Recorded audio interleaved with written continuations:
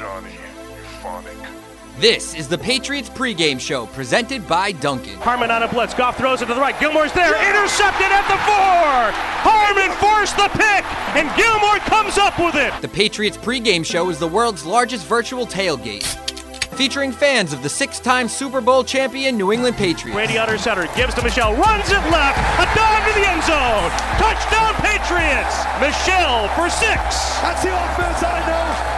That's the offense we love. Hardy, Paul Perillo, and Mike Dussault are here to do the grilling as your hosts. This week, the Patriots close out their regular season on the road against the Miami Dolphins. James White cuts it under the right arm, cuts it upfield, driving forward, diving to the goal line. A touchdown and a title for the Patriots. I can't believe it. Hardy, Paul Perillo, and Mike Dussault are here to get you ready for the game. It's football time, fellas. Let's get into it. Now, live from our studios inside Gillette Stadium, Patriots Nation, welcome to the Patriots pregame show presented by Dunkin'. Welcome in. It's Week 18. Patriots wrap up the regular season today with a visit to the Miami Dolphins. It's Hardy, Paul Perillo, and Mike Dussault alongside, the Matts, Marine Matt, LaPan, everybody involved with the Patriots pregame show. Fueled by Dunkin', we welcome you in. First question off the jump here, gentlemen. What's with all the candy? Is this the time of year where people bring in the candy they got for Christmas and they don't want, and they just bring it in? Are you complaining about it? Yeah. I want the Dunkin', and that's it. Just the donuts. You take your sea salt with almond and put that over there. Same thing with your saltwater taffy. Here, let me do everybody a favor. That's where that goes. What are we doing? I don't even want to look at that crap. Don't touch the peanut butter cups. We eat those peanut butter cups during the week. We like those a lot. You watch yourself. Okay, I won't throw it. No, the Reese's, I wouldn't believe me. Careful. Yeah, that's the best thing going. Mm-hmm. Trees at Christmas time. The eggs. We'll have the hearts here in another week or two. Eggs. But the eggs. The thickness. The extra eggs. thickness. Yeah, well, it's more peanut butter. Yeah. They get the peanut butter to eggs. chocolate ratio right Yes. in these seasonal Reese's. 100%. Yes. 100%. That's how the we secret. know. All right, so that'll do it. Enjoy the game. We hope you join us for the post-game show. Or not. Or not. Whatevs. Depending We'll see on you next week. Yeah, depending on what you think about this game today. How interested are you in this game today, or are you more interested in other outcomes? Paul Perillo. I am more interested in other outcomes because that's the only way the Patriots can really get affected. If the wrong teams don't win the games elsewhere, the Patriots win will just solidify their spot at the 5 seed. So Buffalo, right? 4:25 start. Buffalo plays the Jets, and without anything going right there, in other words, the Jets pulling off an upset, it doesn't really matter anything else. Yeah, we've already got some interesting games going on. The Browns are up 14-0 on the Bengals, so if the Bengals were to lose, the Patriots were to win, that's who you're playing next week. So definitely have an eye on that one. But I'm interested in this Patriots game just to, as a bookend to this season, and the Patriots team that we saw in Week 1, and good Patriots, bad Patriots this year. I just love to see a good game on the road, not the bad Patriots, not a slow start, not the untimely penalties, getting takeaways, not giving it away. Just if they can just play a good, clean game, I'd like to see them just put a nice end to this regular season. They have a game next week for sure. They'll need their best, but we'll get into it with the keys in terms of trying to build a little bit of momentum. Just watching a little bit real quickly before we do the keys. The Week 18 games appear to be largely a train wreck. Just, kind of looking around, some of the games that don't involve anything of any substance, like, for example, the Giants and Washington game has been really, really bad. There's just been a lot of kind of bad football, teams playing out the string. Even some playoff teams like last night, Philadelphia, a playoff team, didn't really play the game at all with any level of competitiveness. So it hasn't been great for the whole, let's add a game and let them play a little bit extra crowd. Yeah. Not great for the people who want the expansion. But, to your point, Deuce, it is interesting as a bookend. When you're looking at the team that lost to the Dolphins in Week 1, some people thought that's a game that you have to win. I approached it, I think, a little more, rationally by saying, I don't know. I have no idea what Mac Jones is going to be like. I don't know what this team is going to be like with the additions that they made, as good as they all look on paper. And come to find out after 6 weeks, well, maybe that loss was just about who they are. They have proven, that not to be the case by having a real strong middle of the season and an impressive performance last week to put themselves into the playoffs. But now, just from knowing that they lost at home to this team week 1, all things being equal, this is a game that the Patriots should win today. Yeah. They are the better football team some 17 weeks later, don't you think, Paul? Yeah, I mean, I don't know what Miami's going to have with them today. I don't really expect them to put up much of a fight, to be honest. But if they were both putting their best teams out on the field, then I would say it's a dead even game, just like I thought in week 1. I think that the two teams are both okay. They have flaws. I think they both need to play on their terms. I think Miami has a lot of similarities to the Patriots in that regard. I don't think Tua is built to, be engineering 2-score comebacks in the second half without the running game or without him being able to sort of use those RPOs, the quick throws to get the ball to Jalen Waddle in short yardage, things like that. I think there's a lot of similarities between the two teams. I think the Patriots are probably, a little bit better in terms of. I think they're better coached with Bill Belichick, and they're probably a little bit more veteran laden than Miami. But I think there's a lot of similarities between the two teams. I just would say, I think how this game goes, I know the playoff game will be largely how we kind of define this season, but I just think if you come out of this game and you lose to Miami, you've lost 3 straight to Miami. Did you come in second in the division? Yes, but you lost both games to the Dolphins. I think it just says something about the team and where they're headed. And if you go next week and you fight hard but you lose, and then you say, wow, this really was a Patriots team that only could kind of win when it was on their terms on an overmatched team.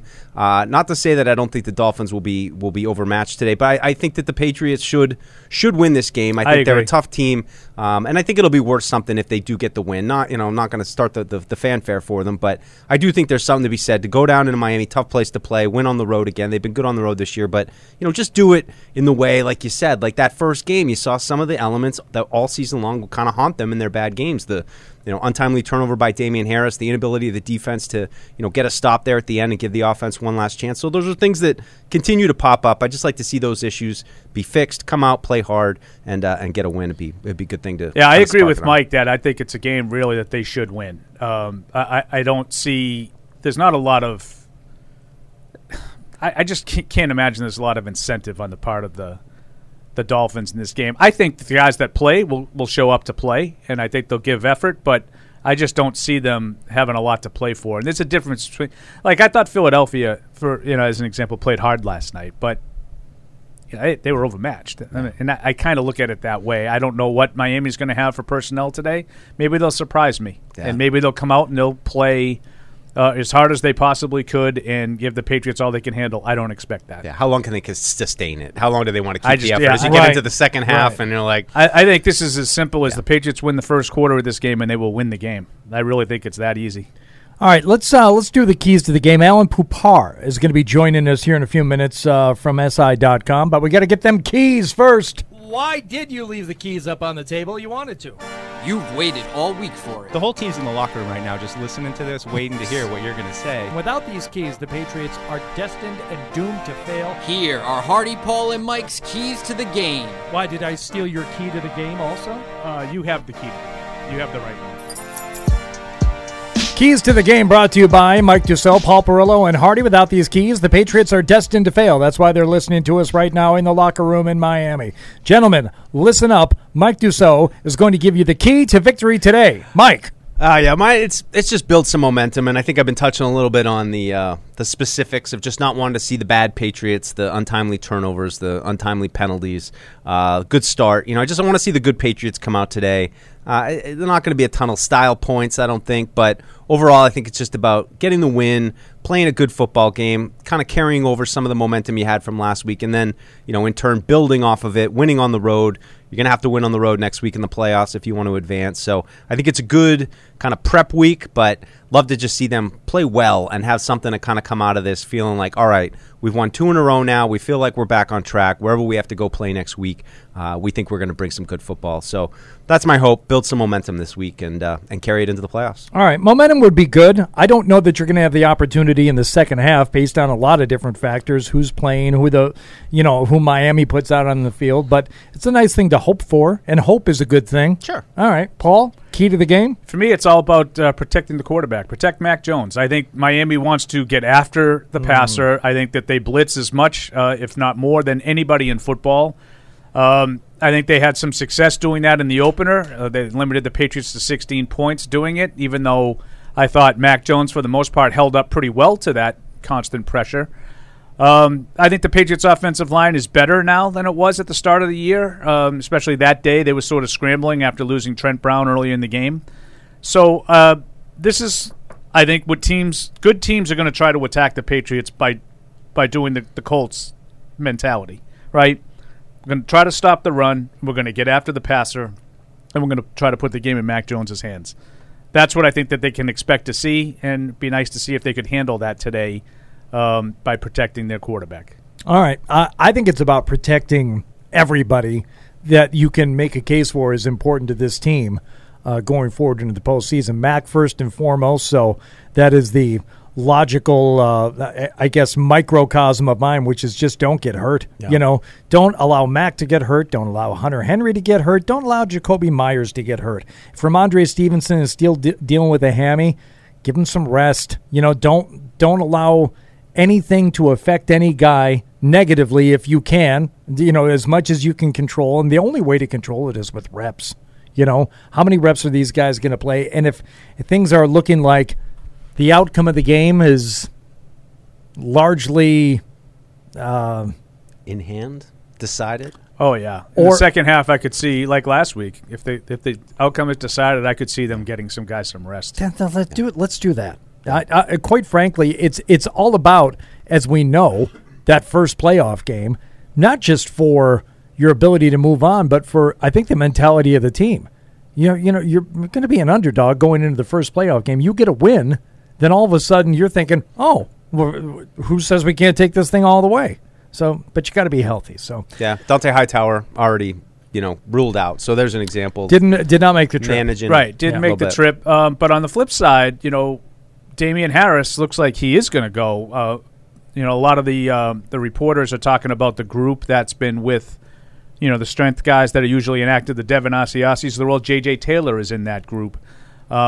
And I also found it interesting that the standard activations of the practice squad did not include Christian Wilkerson, which tells you that both of those running backs are probably going to be active. This is something I talked about during the week, and it seemed like, Mike, you and I were the only two that looked at it this way. As usual, we had it right. But everybody was like, well, Harry stays, no, they needed a running back last week because there was one. I mean, they needed an extra receiver with one of the running backs out. So now I think it's going to be a little bit different. With the two running backs in again, I'm not going to be surprised. With Aguilar back, you don't need the extra receiver. And we had to make room for that extra receiver with the two running backs. I think those two running backs are going to be active again with Aguilar. No need for an extra receiver. Yeah, and I think the other part of that point is keeping Damian Harris, that hamstring, healthy. Don't tweak that maybe. And if JJ isn't part of that, it's not. I put him on the sideline today, and use him only if I had to. And by have to, I mean Stevenson, needs a blow or needs to come out of the game for whatever reason, and you have a situation where you need to make a move, and then maybe at the same time, even I would say you're looking at the scoreboard and it's like, the Jets and Bills are tied in the third quarter, and you're like, "Hey, we got to do whatever we can to get this game." Yeah, yeah. Otherwise, I would let Damian Harris, suit up and break glass in case of emergency only. Okay, I like it. We're going to be going behind enemy lines here in a minute. Do you want to put Patty and Agawam on for like a minute? Yeah, sure. I like Patty. So do I. But the button, I can't find the button. Here it is. Hi, Pat. Welcome into the Patriots pregame show. that was Matty fake. got you. That was fake. The look on Artie's face. Whoa. That faked me out even for a second. I was like, wait, did I just hang up? Yeah, Morrell just made my list. It's not a list you want to be on. I wanted to ask you guys about a guy who's not going to be playing today. Kind of sucks. One of my favorite younger players, but Kyle Duggar. What do you think his absence might mean to this game as far as like the Dolphins with Mike Gesicki and their other tight ends? And I'll hang up and listen, guys, so you can get to behind enemy line. Yeah.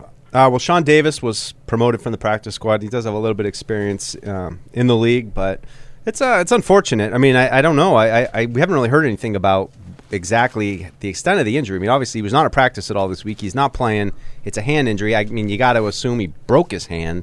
So I think. Whoa, why were you assuming that? Well, I don't know. I mean, what kind of hand injury knocks you out for a week and then? I don't know. You may. I'm not saying you're wrong. I know, but I mean, speculating. I mean, I got a hand bruise. I hope so, but got a hand contusion. I don't really worry about this week. I worry about next week. Yeah, that's a significant injury. That's what I'm worried about. I got to be honest with you. I wasn't all that worried until Deuce just worried me. Until he starts talking about broken hands. Yeah, that's not going to go away in a week. It happened. I know. All right, let's go behind enemy lines. Let's do it. You know the view from New England. We go behind enemy lines. But what about the view from the other side? And that's why you're our favorite pregame show guest every year. You guys know you tell everybody that. Oh, yeah? I was on with you guys in 2018, Thursday Night Football. Yep. And I was told I was the favorite guest of the show. Nope. No. Time now to go behind enemy lines. My God, it's coming right for us. A return guest, Alan Poupart, joining us now on the Patriots pregame show, fueled by Duncan. Alan, thanks for being on with us again. How you doing, my friend? I'm doing great. I'm a return guest, but am I the favorite guest or no? No. You may or may not be in the top 5. I'll have to check the rankings, Alan. I mean, we don't just throw that stuff around, loosely. Yeah, I mean, Steve Martin has hosted Saturday Night Live a dozen times. Is he the best host of SNL ever? He's up there. He's in a conversation, but I mean, I don't know what you want, Alan. If we're friends, if we're friends, we can be honest with each other. That's all. Right. That's true. We love having you on. We love this this position that the Patriots are in with knowing that they're going to the postseason. How are things in Miami? I'm really curious. The way the team started and that middle of the season. A nice win streak for the Dolphins there, eerily similar to what the Patriots did. What's the feeling about the team with the Dolphins right now in Miami? Well, it's deja vu all over again, as they say, right? Yeah. We've seen this movie before. And just start slow, make a little run, and then ultimately come up short in the big game. And they had their shot. I mean, they actually controlled their playoff destiny after they got some help in week 16, and then there came their first really big test against Tennessee last weekend after playing what was really a really soft part of their schedule, and they just got smoked. And here we go again, heading into another offseason with a whole bunch of questions about where's this team, what needs to happen for next year to actually be different for a change. So it's a movie we've seen before, and it's a pretty depressing movie, actually. Alan, where do you think Tua Tagovailoa falls in those questions this offseason? Oh, he's right at the top, if I'm going to be honest about things. And here's the thing. He was very efficient during the winning streak, but he wasn't asked to do a whole lot because, again, the competition wasn't very good, and the defense was so dominant against quarterbacks the likes of Mike Glennon and Zach Wilson and Tyrod Taylor. And then washed up Cam Newton, so he didn't have to do a whole lot. And what he was asked to do, he did very well. But then again came the big test against Tennessee, and he completely fell flat on the day when the offensive line actually played fairly well. It wasn't an issue of him not having time whatsoever. The conditions weren't perfect, but guess what? That's going to happen, and he flat out came up big time short. So now we're left to wonder again just exactly how good can he become. Is he really a franchise quarterback at this point? I'd say the signs say that we haven't seen that. I think the Dolphins would do themselves well to explore all possibilities in the offseason to bring in somebody who we know for a fact is a franchise quarterback because, again, like I said, the signs are just not there yet. Will he become one? Maybe, I don't know. But, again, there's reason to doubt it at this point. Well, real quick with regard to that, the quarterback situation, might that someone that maybe they target maybe currently be on the Houston roster? You think Deshaun Watson might still be in the cards? Oh, no question. In fact, the second his legal situation gets resolved and some clarity as to his playing future, absolutely the Dolphins are on the phone with the Texans and talking about trying to make something work. And the word came out yesterday. There was a report that the Texans ideally would like to have a trade in place before the start of the league year. Now, the trades can't be official until that start of the league year, which is March 16th, I believe. But those trades, the parameters of the trades can be agreed to. And no question, if Watson's situation is clarified, that the Dolphins will be on the horn exploring that possibility. Has there been any? I mean, we've talked about this now for what seems like months and months, and it dies down at times. We thought there was going to be some movement there at the trade deadline. Is there an overwhelming sentiment about Deshaun Watson there in Miami? Like, yep, everybody's all on board. The legal issues are kind of worked themselves out, or is there some hesitation about bringing in a guy that still has, some issues hanging over him? If we're talking from an organization point of view, I think the fact that they explored it as much as they did, while all the legal situation hovered over Watson's head around the trade deadline, I think it's pretty safe to say that I think it's clear that it's an avenue that's going to be explored. Alan, what's the feeling on the defensive side of the ball? Obviously, Flores was here for a while, respected defensive coach, and I know initially he, has knows what he wants on the defensive side of the ball. What have you seen this year as far as progression under him on the defensive side of the ball? Well, I saw a lot of things that I saw in 2020. That defense is really, really good. The problem is that the offense puts so much pressure in games where the defense can't totally dominate, which is not going to happen every week in the NFL when you're playing against a good team. And I know last week, for example, the final score against Tennessee was 34-3, and Tennessee wound up rushing for 198 yards. And I know that was thrown at the Dolphins' defense. See, that defense is not elite when they play a good team. Well, guess what? It was 17-3 until there was a failed fourth down conversion attempt by the Dolphins on a play where the refs, for some reason, decided not to call a very obvious passing interference against Tennessee, and then the Titans scored 17 points in the last 7.5 minutes. They rushed for 84 yards in that fourth quarter to make the final numbers look really, really ugly. When anybody who watched the game, and I not only watched the game, I rewatched it, and the defense played more than well enough to win. And then when they play against lesser competition, they completely dominate and win games basically by themselves.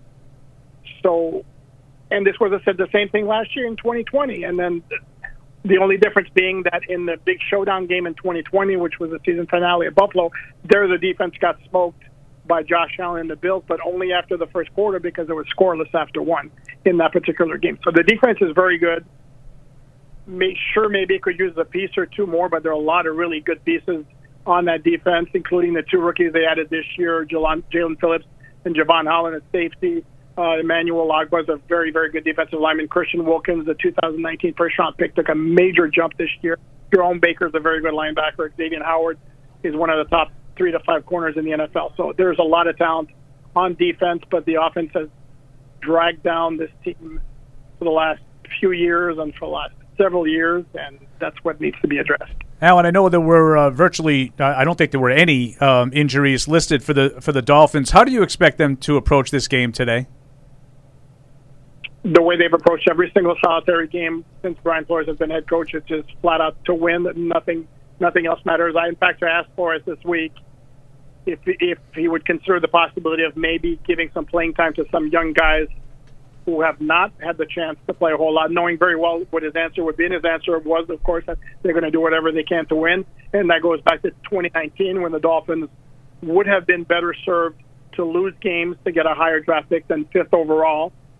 And they had the perfect excuse to do so by keeping Josh Rosen at quarterback when he was clear he wasn't performing. Instead, they decided to go with Ryan Fitzpatrick like in the 5th or 6th game of the season because they wanted to win games and wound up going 5-11 that year, where it got him the 5th overall pick instead of maybe getting the 1st overall pick, and then the Dolphins would have Joe Burrow instead of having 2 at quarterback.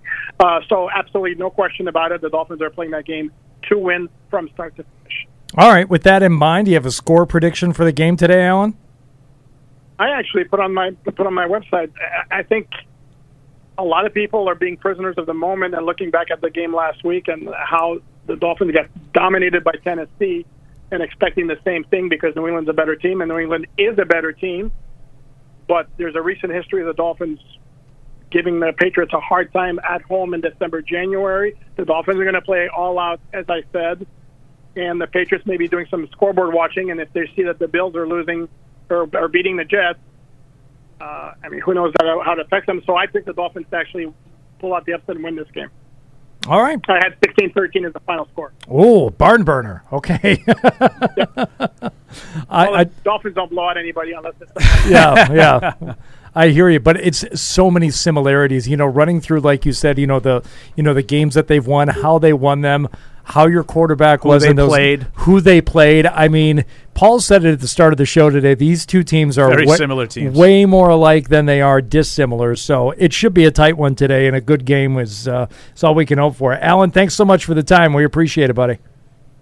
Oh, you got it. Hopefully, I moved up the ladder a little bit with this appearance. I'll check. Bit. Yeah, I'll check with the powers that be, Alan. I don't make any promises on that, but I'll see what I can do. Yeah, and either way, we're going to talk to you next year, so it's fine. What do you want? Yeah, either way, we'll see you next year. Fair enough. Okay, thanks, Alan. Okay, take care, fellas. Alan Poupart there from SI.com. Follow him on Twitter at Poupart. That's Poupart NFL. Correct. Yeah, he mentioned the December-January record for the Patriots and Dolphins. I'm sure you guys have talked about this week. It's been mentioned a number of times. Bill Belichick against the Dolphins. His record against the Dolphins for 20-plus years now in December and January. You know what it is, Deuce? It's not good. I do not know. 10-11. Oh. Losing record against the Dolphins in these months. Not good, Bob. It's surprising, and it's like, is it just a tough division opponent? Is it something about Miami specifically down there, the climate, or what is it exactly? It's a statistically big enough sample to where you can't say, it doesn't mean anything. Now, I'm not saying it's like, the Bermuda Triangle, but there's something about that stadium, and the Patriots have not played well there. They don't play this team well in December and January. Sometimes it's the game doesn't matter. Other times it does matter. We all remember the year they decided, we don't necessarily need this one. Not necessary. Here it comes. And, it factors in, and I think it goes back to what your key is. You can build some momentum. This team, with these guys, it's not Tom Brady anymore. You need every little bit of juice you can get. No, I agree with you guys on that. I think the Patriots would be best served to play well today. Yes. Alan convinced me of something that I was sort of unsure of. I think he convinced me by the way he talked and the way they talked this week that Miami will show up. He seemed very sure. Yeah, I thought he was pretty convincing. I think he's also missing some relevant points. I've heard a lot of comparisons to that last game in 2019, and I think he's also conveniently leaving out parts. They didn't go from Josh Rosen to Ryan Fitzpatrick in 2019 in an effort to win more games. They started the season with Ryan Fitzpatrick. Ryan Fitzpatrick was the quarterback of the 43-0 evisceration in like week 2. Or I think it was week 2. Yeah, when Antonio Brown. They just crushed him. Yeah. Ryan Fitzpatrick started that game and threw pick 6 to Gilmore and whatever else. And then Rosen came in and mopped up. And then for a little while, Rosen was playing. He stunk, so they went back to Fitzpatrick. And I think you can make a case for Miami playing hard in that last game. Like, they didn't have anything else to play for. Why not, come into Foxborough? Hey, this is like a big game for us. We're playing out the string. We're trying to establish a culture. We're going to play hard in that last game in Foxborough. What do you have this year? You just won 7 in a row. You got embarrassed last week when you finally played a team with a pulse, and you got eliminated from playoff contention. I think there's a lot of signs that point to, we'll just let this one go and play out. This is why I think the first quarter is huge. Yeah. If the Patriots can get a lead in the first quarter of this game, I don't think Miami will be all that interested in playing. Yeah. He did convince me that they will show up. If you just left out the team names when he was rattling off, the story of the Dolphins this season, it was the story of the Patriots. I know. It was 100%. And it's the same thing, So they talk about, it was Mike Glennon for the Giants. The Patriots didn't play the Giants, but you just substitute in Dearness Johnson for Nick Chubb, or what's the kid Hilliard's name for Tennessee instead of Derrick Henry? That's what you're doing. It's the same teams, the same for the most part, and the same undermanned the quote-unquote good teams that they had to play, New Orleans. I mean, what a joke. To compare, like I said, to compare the New Orleans that the Patriots had to play in Week 3 with what they played 2 weeks ago, it's not even the same. It wasn't even NFL teams. The one of the big differences, I would say, with the Dolphins is that they have one, maybe 2 losses on their schedule to teams that they should not have lost to. They lost to the Jaguars, and I think they lost to Atlanta. And those are teams that they could win both those games. Mm-hmm. Atlanta maybe not, but anybody who loses to the Jaguars this season, you look at it and say that's a game we shouldn't have lost. Yeah, they lost to the Jaguars and Atlanta, like you said. Like this is a team that could go any way every week. Yeah, and that's why I think every week. Like I know that the Dolphins are out of it, but I still think there's something to learn from this game. I think that they're a team that is not that far from the Patriots in terms of that's the difference. The Patriots took care of those games. You could also probably say the Patriots maybe shouldn't have lost to the Dolphins in Week 1. But that's the only one. It's all like right that's there. The only one with the Pats. That's the only loss on their schedule. So they're I don't even think that one counts. Some Which people one? do, but what First, loss? The Dolphins. The Dolphins lost count as a loss to a team that they should not have lost to.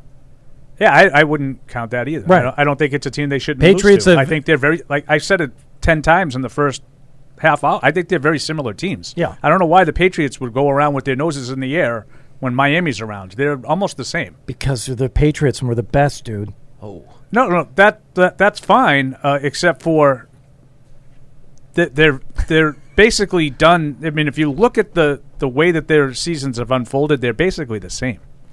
Sorry, Red Zone Deuce chiming in there. The Browns were going in to score again before the half, and Case Keenum just threw an interception in the end zone. So it looks after they already fumbled for a scoop and score, they let Cincinnati back in the game. It's 14-7. So for a second there, I thought they were going to have 2 defensive scores to make it 14-14 at the half. Well, not out of the woods on that one yet. You guys can keep telling me that Case Keenum is a good player.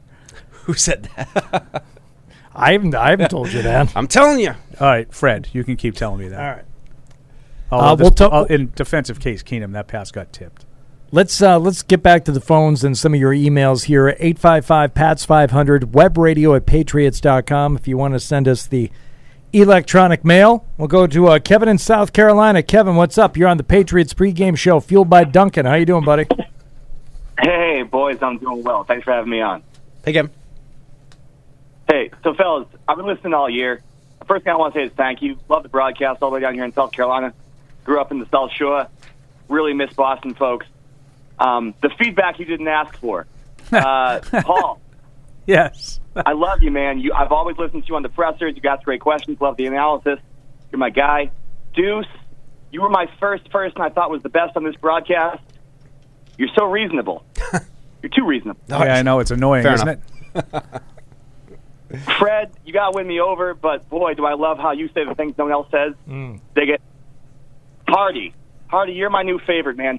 I didn't realize how hard it was to go to a new market and try to win over local fans. Whoa. Man, you're the best. Hardy, you've won my heart by being what we need, which is someone that's gonna keep the conversation going. So thank you, by brother. just being you, Hardy. Well, you're you know what, Kevin? You're an absolute lamb. Thank you. How are things in South Carolina today?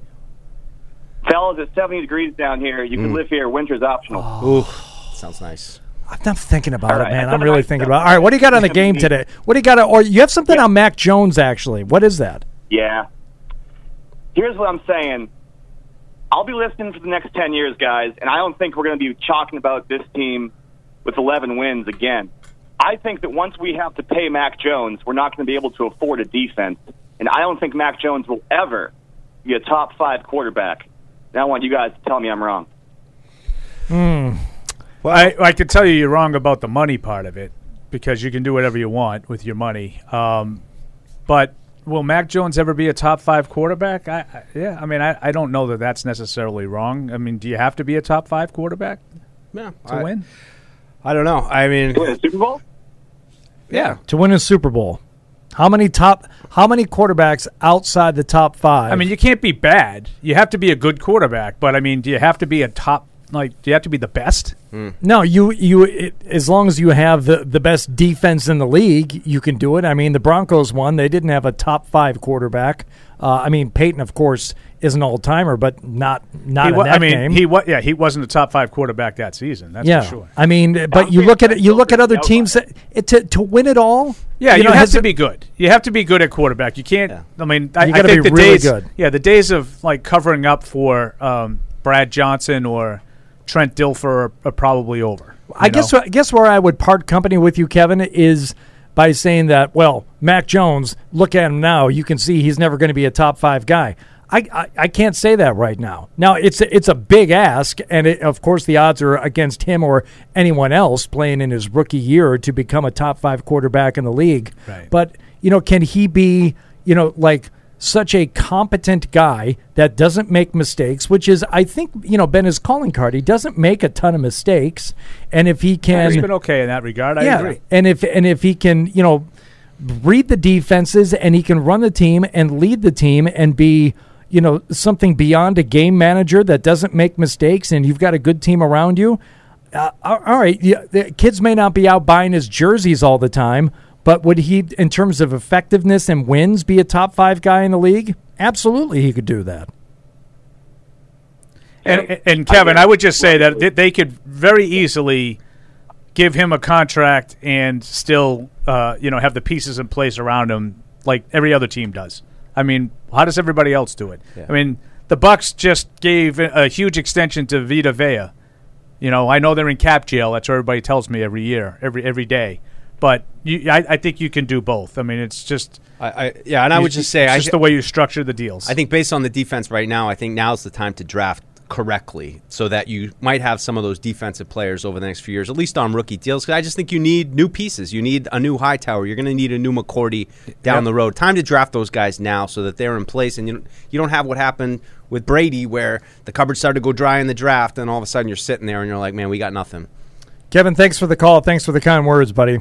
Enjoy your time in South Carolina. Thank you very much. See ya. I just think the thing that's tough about Mac is that, he's efficient, he's pretty safe with the ball, but I think other than really some select moments in the Cleveland game, I've never really felt like, wow, they're really turning the screws on a defense right now. Teams are, we can't figure out how to counter this. I mean, he made a few throws in that game that made you think he's putting the ball where it needs to be. He's, kind of got them on the run a little bit, and otherwise I think, he's a rookie. Like, I don't really come in to expect him to be like, saying that. And it's been effective, but... I'm with Mike on this, and I just don't understand why we have to determine today what he is. Right. Like forever. Right. And what his ceiling is right now in terms of not just, wins or effectiveness or longevity in the league, but how he will rank, against other quarterbacks. And I have no problem, I love talk radio. I love doing this show. I love doing the shows that we do. I have no problem by saying... Well, we like having you here. No, thank you. There's only so much you can extract from like a rookie season. But I have no problem with offering opinions if someone says, "Hey, what do you think Mac Jones will turn into?" I have no problem with saying, I think he's good. I don't think he'll ever be great. Something like that. Okay, fine. But also understanding that means crap. Like what I think watching him play his 17th game is completely irrelevant to what he's going to be after he plays 3 seasons. Yeah. None of us has any idea what he's ultimately going to turn into. So if you want to weigh in with your thoughts and your opinions, I'm here for them. But I don't understand why we have to say, well, you can't do this because he'll never do that. Yeah. Like, I don't know what he's ever going to do, right. And neither does anybody else. Here's what I would say, too, about the top 5 quarterback. Who's the greatest quarterback of all time? Deuce? Thomas. There you go. Edward. Okay. Patrick. How many years since Brady came to the league would you have picked him, or would you get the majority of football fans to name him as the greatest quarterback in the league? Out of those years? 5 times? Wait. 6? I mean, any year that Peyton was playing, Aaron Rodgers, Drew. A lot of people would pick Aaron Rodgers, Drew Brees, Patrick Mahomes over him in recent years. Can we count all of those as all being considered the best quarterback in the league, like for that time? Like you could say that, depending on your preference, maybe some guys thought Brady was better, maybe some guys thought Rodgers was better. But those, like the guys you just mentioned, were the best quarterbacks in football. Do you think we'll ever look at Mac that way? I think it's what some people are saying. That's fine, but we'll never look at Mac in the small handful of the best in the league. I just would say, if you're asking me my opinion, I probably would doubt that. Doesn't mean I'm right. It doesn't mean like you stop playing. And it's also like in order to be a top 5 guy, you want to have someone like Patrick Mahomes, Aaron Rodgers, Tom Brady, to where you look at it and say, this team should be in the conference championship every year. They should be a Super Bowl favorite every year because that's what Patriots fans are used to, and that's what they think is supposed to happen. It doesn't happen, and it's. I mean, the Colts are in serious trouble, by the way. Serious trouble. 13-3. Wow. And they just got strip sacked. Wow. And they had a drive going, and Carson Wentz got smoked, and Jacksonville has the ball. I just don't get it. I mean, this is just Indy couldn't have looked better against the Patriots. I was so impressed with them, how they played, and just to need it against the worst team in the league. I'm not sure. I mean, this happens. This is the Patriots in Miami. This is going to be their 7th straight loss in Jacksonville. Wow. Oh. All right. I saw a stat in here. In that time, in those 6 years, Jacksonville is something like 15-35 at home against everybody else. The Colts. Wow. Let's go back to the phones here. Todd in Greenville, North Carolina. Oh, just wait, we go from South Carolina to North Carolina. Look at that. Go ahead, Todd. You're on the Patriots pregame show. What's up? Well, I'm kind of glad that they're sitting people down. Oh, I mean, my son's got my son just waves hi to you guys. Anyway, hello, son. Yeah, we're all got COVID here, so we're just kind of going through it. Anybody sick?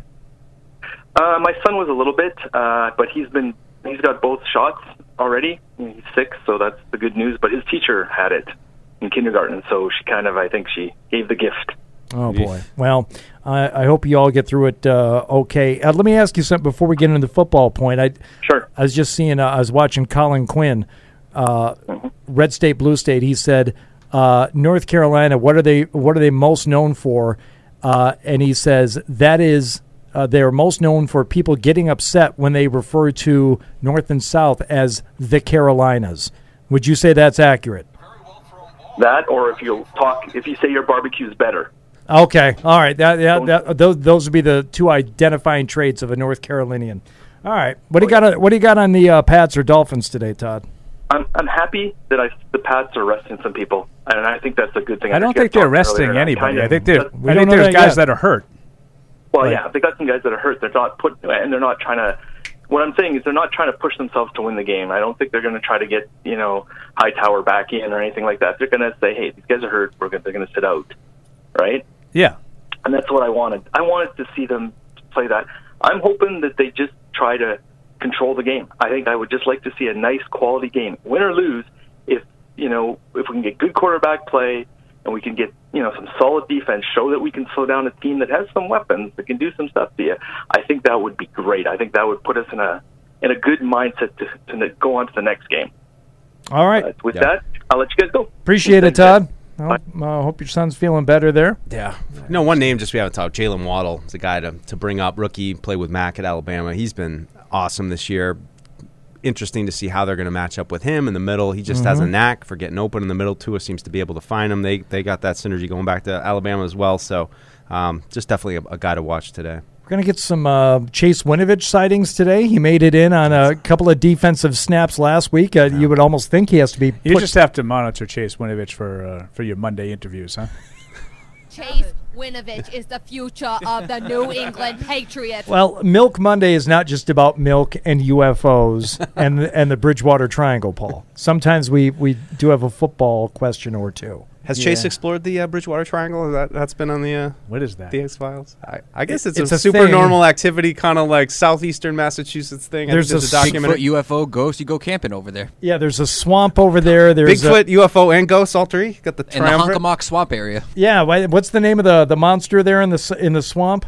I don't know off the top of my head. I have to look it up. And you can't say this to the Bridgewater people, but it's really like more of a New Jersey type of monster, but they've kind of adopted it as their own.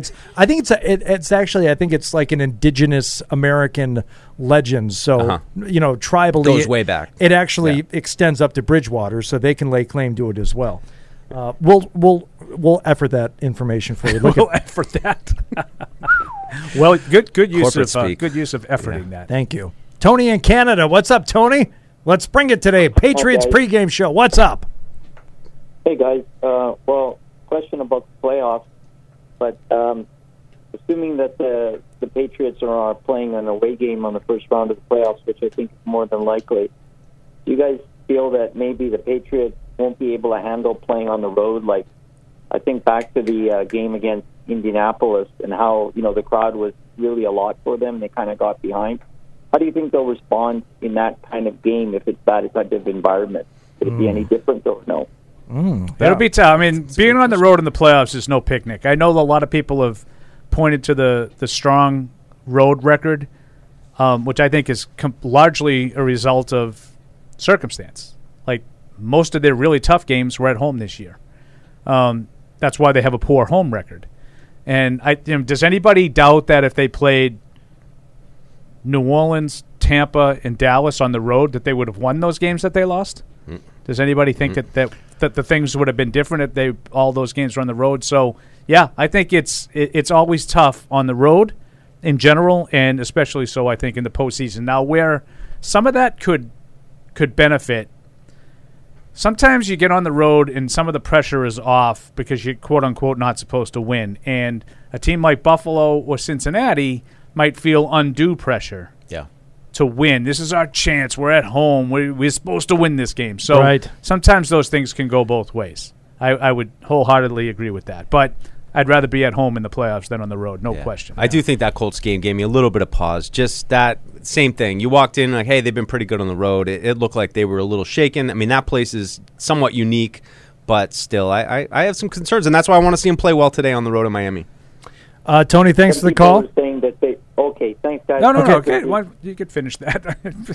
Some people were saying that the Patriots were flat, actually, for the last 2 games. Like when they lose, they're flat. Yeah, that's generally the... But I wonder, do you think maybe that the situation got too big for them? Like, you know what I mean? Like, I don't want to use the word choke, but no, the pressure got to them. Is that possible? No, I just think that's that I'm worried about. Yeah, I mean... They got outplayed. Yeah, okay. I think they got outplayed. I agree with you, Mike. I think they got outplayed.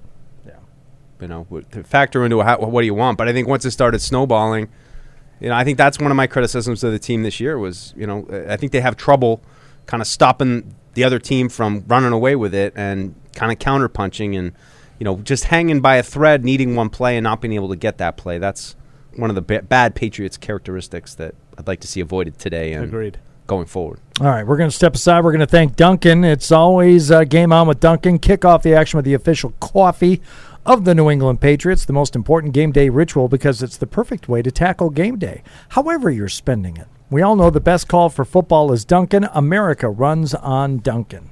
TouchView Interactive is here to support your hybrid learning, distance learning, and video conferencing needs with easy-to-use tools that allow end users to collaborate, interact, and present seamlessly. TouchView Interactive offers a comprehensive line of accessories and software to support your audio-visual needs. Outfit your classrooms and presentation spaces with the future of interactive display technology. Visit touchview.com for more info. Offered by the Oakers Company, celebrating 100 years of service and support.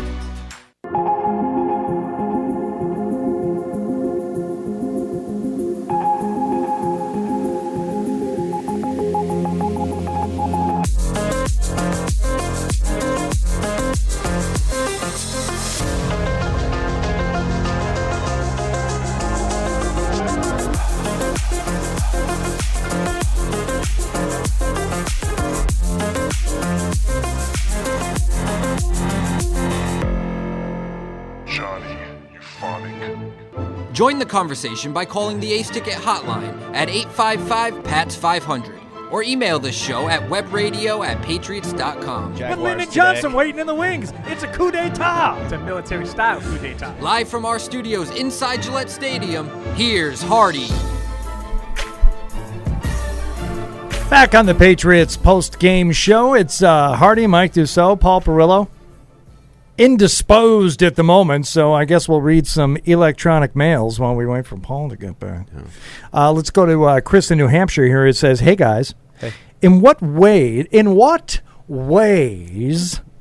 I amuse you? Has this Dolphins team changed the most since week 1? This is a good question. In what ways have the Patriots changed the most?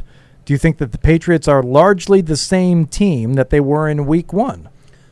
I think so. I think it goes back to what I said at the top a little bit, where usually you think those Week 1 games are anomalies, and this might be weird. You haven't played a lot. This first game, you expect it to be sloppy, but I think you did see some elements in that game, at least from the Patriots, that would kind of come back to bite them for time to time throughout the season. As for the Dolphins, we should have asked Alan Popard that question. I'm not sure exactly, but I do think we saw a little Jalen Waddle, and he, as I mentioned earlier, has emerged a little bit more as a consistent threat. He's been one of their guys. In Gesicki, he's had a real good season. I think he's had his best season really emerging, and I also think that they, along the way, along that 7-game win streak, it was the RPOs. That's what they've kind of become known for a little bit, running more than any other team in the league, and I think that's just the element that they've had some success with Tua and playing to his strengths, and throwing to Waddle and Gesicki in the middle of the field. So that'd be my kind of general observations. But I think the Patriots, just when they're playing well, they aren't making those mistakes they made in Week 1. Hi, Paul.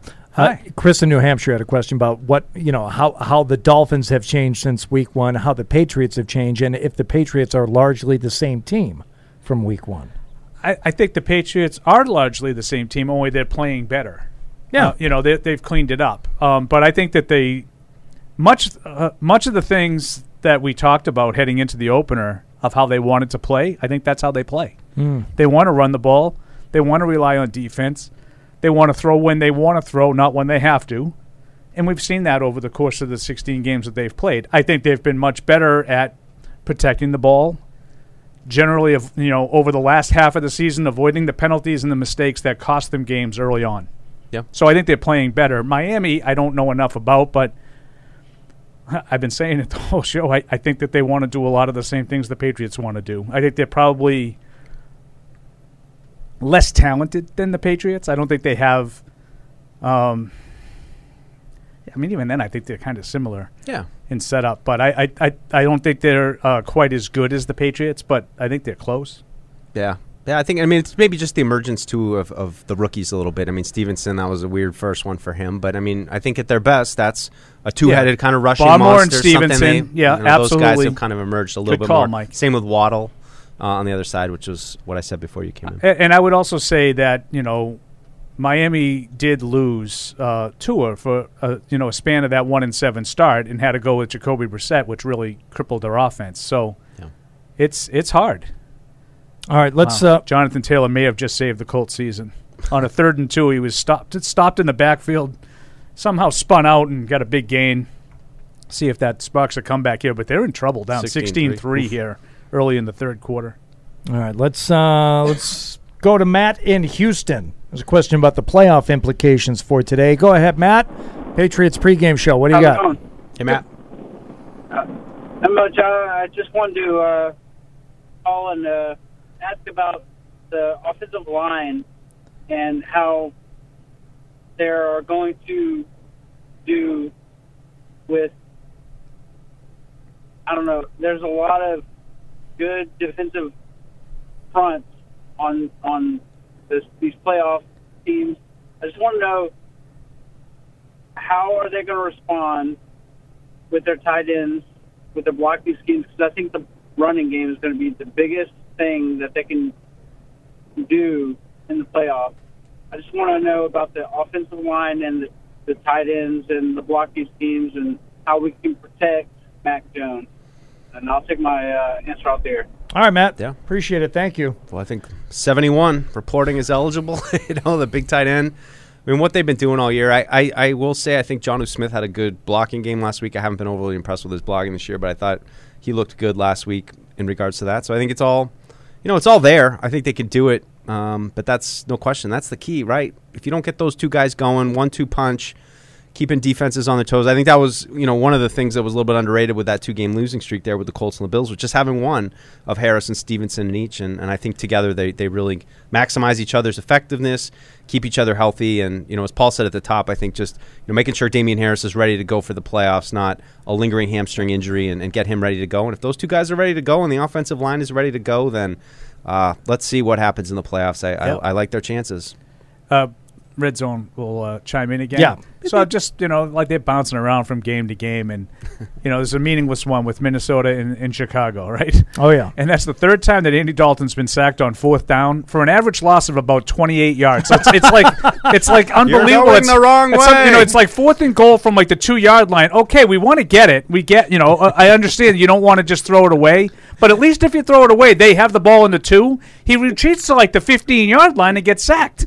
How does he know where we're going? Yeah, thank you.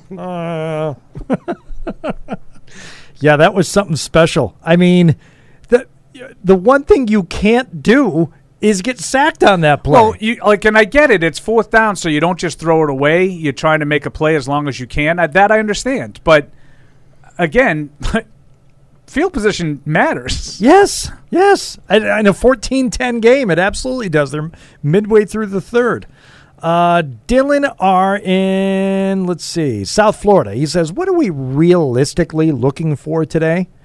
I, for one, look for Mac to keep doing what he does so far on offense and to see how the defense – what are we looking at, Paul?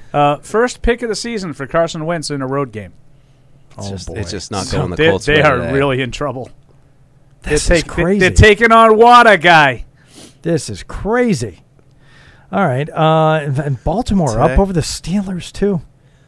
Well, I mean, I'd say in response to that question, Hardy, I think you're key. I mean, that's the big. It's just like I really don't want to see a key injury today. I'd rather lose than have somebody like What are we really? I think that's the important one. But Dylan wants to see Mac keep doing what he's doing, the defense reacting, and maybe Miami trick plays just to mess with us. So, what are you expecting? I guess more than looking for.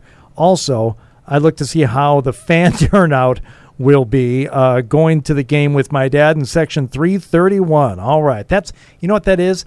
That's just an email to let us know he's going to the game, and that's okay. Yeah, I'm glad you're going. Yeah. I'd like slice of life. I wouldn't mind being in Miami right now. I wouldn't. Oh.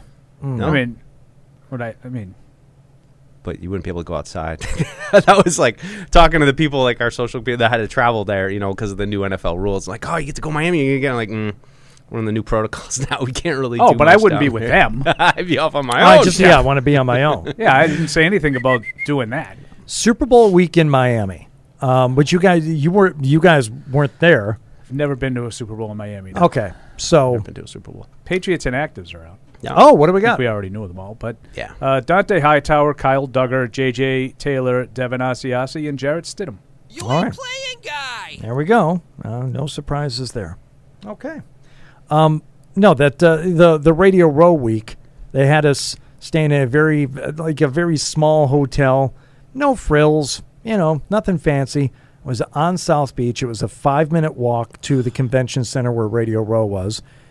This was a couple of years ago. The Patriots were not in the Super Bowl, of course. So off the air every day at 2:00, and then whatever you want. You want to go to the pool? You want to walk around South Beach? You want to go to the pool?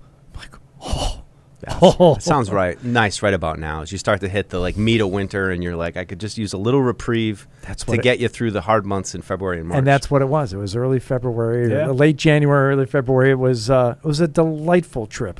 Oh, cool story, Hansel. Okay, you know something, Morel? That's 2 on the day. So now you're on the same list that Paul got himself on a few minutes ago. What list did I get on? Yeah, we'll talk about it off the air. We'll talk about it. You just made the list, pal. Yep.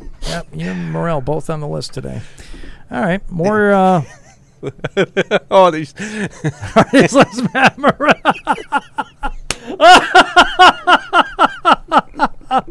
Matt Morel.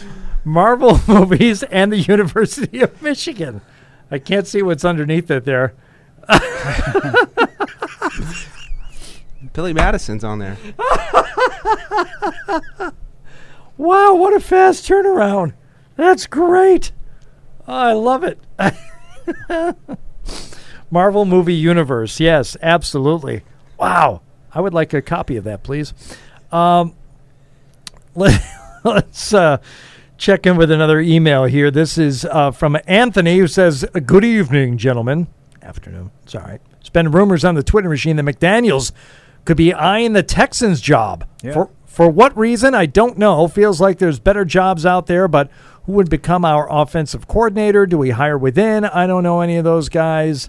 Is there a better job that he is getting any interest? I don't know that there's. Well, first of all, what about Jacksonville? Yeah, that would be an example. I've seen like everybody but Mike Dussault is in line for an interview. I haven't seen Josh McDaniels' name yet. I don't know what they don't see in me, but yeah, he's well, right. yeah, I don't see their list either. Oh, nice catch by Rexy Burkhead. Oh, and I think they said he was down. I don't know what to make of that Texans job. I mean, it's a big market. It's a big franchise. You're going to lose your quarterback in Deshaun Watson. He's still the quarterback there. That's, who they, had planned on having there for years. And there is a guy in the owner's ear down there that is going to be gumming up the works for a long time to come, and I don't see any end in sight to that. And that would give me all kinds of shivers about taking that job. I don't. Am I out of line? I don't think they're interested in him. Everybody else has gotten an indication that they're in line to get interviewed. And for the Texans? No. Oh, I'm sorry. I thought you meant the Jaguars. Oh yeah. Well, no. Because I'm saying the Texans. I think he could have if he wanted it. But do you want that job? There's something I don't know between Jack Easterby and the owner down there. I don't know how much. Yeah, but see, the Jack Easterby is not a problem for him like it would be for you and I. He has a relationship with Jack Easterby, like that we wouldn't. He had a relationship with Easterby here when Easterby had. Well, supposedly that's the driving force to get him is Easterby. But when Easterby didn't have as much, I don't know how much influence he had with the Patriots. Is it fair to say he's got a lot more with the Texans? Yes. Okay, that's the problem, and I think that's the issue. Do you want to go be the head coach of a team where Jack Easterby is the guy running the show? To me, it would depend on what Josh McDaniels thinks of A, Davis Mills, or B, does he have any relationship with Deshaun Watson? Uh-huh. Like, maybe he knows if I go there, Deshaun will play for me. Maybe. I have no idea. Yeah, and that would make sense. But if not, what's his thought process on Davis Mills? I just wonder how long the McNairs can keep selling Texans fans on Patriots reboots. I mean, they lived through it with Bill O'Brien. I agree. Now you go right to Caserio. Now you're going to bring McDaniels in. Like, I mean, at what point are they all just going to go down together and you can't do it anymore?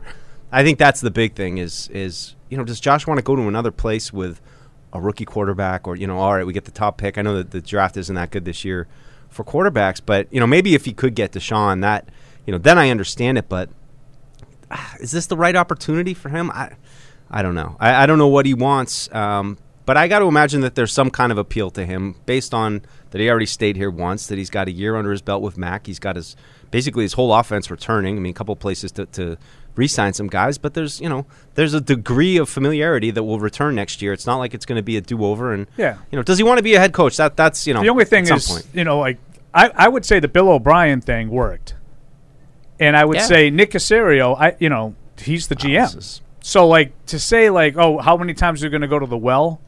I get what you're saying. Believe me. I just don't know that it's been a disaster. Yeah, like that's fair. Like Bill O'Brien was there 6 years. He won the division 4 times. Yeah. Like, so I think if you said we're going to hire someone who's going to win 4 division titles in the next 6 years, do you think they'd say yes or no?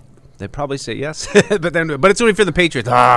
No, you're right. It's just it's just a weird little thing where it's like they keep trying the same kind of experiment. Yeah, but on surface, I would agree with Hardy's point. Like, what's in it for Josh McDaniels? Is that a job that you'd really want? And I don't know the answer because I don't know what he thinks of the personnel. Maybe Nick. We know how tight Nick and Josh were. I mean, at one point, they were college teammates at John Carroll. So I would wonder if maybe he's saying, listen, we did a lot of this. We did a lot of maneuvering. We got rid of a lot of guys that we didn't need. We have a nucleus here that's going to be okay. And we just got to make another couple of moves. We're 2 years away. It probably isn't going to be that much better next year, but in 2 years we're going to be in prime position to make some things happen. I don't know. Yeah, I know. I'm supposing. Like in Jacksonville, no question you have Trevor Lawrence, which is a huge piece to work with. But otherwise, it's probably the worst roster in football. It's a bad roster, but with an equally meddling owner. Let's think of the first 2 years. What do you need to do to, and I'm not saying turn the franchise around, but just to show that you are a capable head coach and get things moving in the right direction? How many wins would you need year one? 6? Yeah, something in there. I mean, just get yourself competitive. Get yourself close to 500 after a year or two. It's not an insurmountable task. Yeah, and put together a. I think that's the thing about the Texas team is it just feels like a lost season there, where you hired Cully, now he's out. You didn't really. Right. I mean, maybe you developed think it was Davis by design. Mills a little bit. I think that So maybe that might be the only thing they get out of it. Just Mike, hit the reset button. They got at least a little bit of little experience for their rookie quarterback, but I think they did it all. I don't think there was an accident that they hired a 65-year-old guy who's never been a head coach, never even been a coordinator at the NFL level. I don't think that was by accident. I think that was by design. Tennessee not quite out of the woods yet either.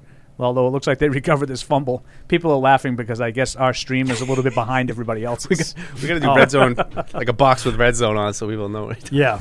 Tennessee up 21-7. Tannehill fumbled, but it looked like the Titans got it back there. All right. Well, we're keeping an eye on all these games. Colts trying to get it going again.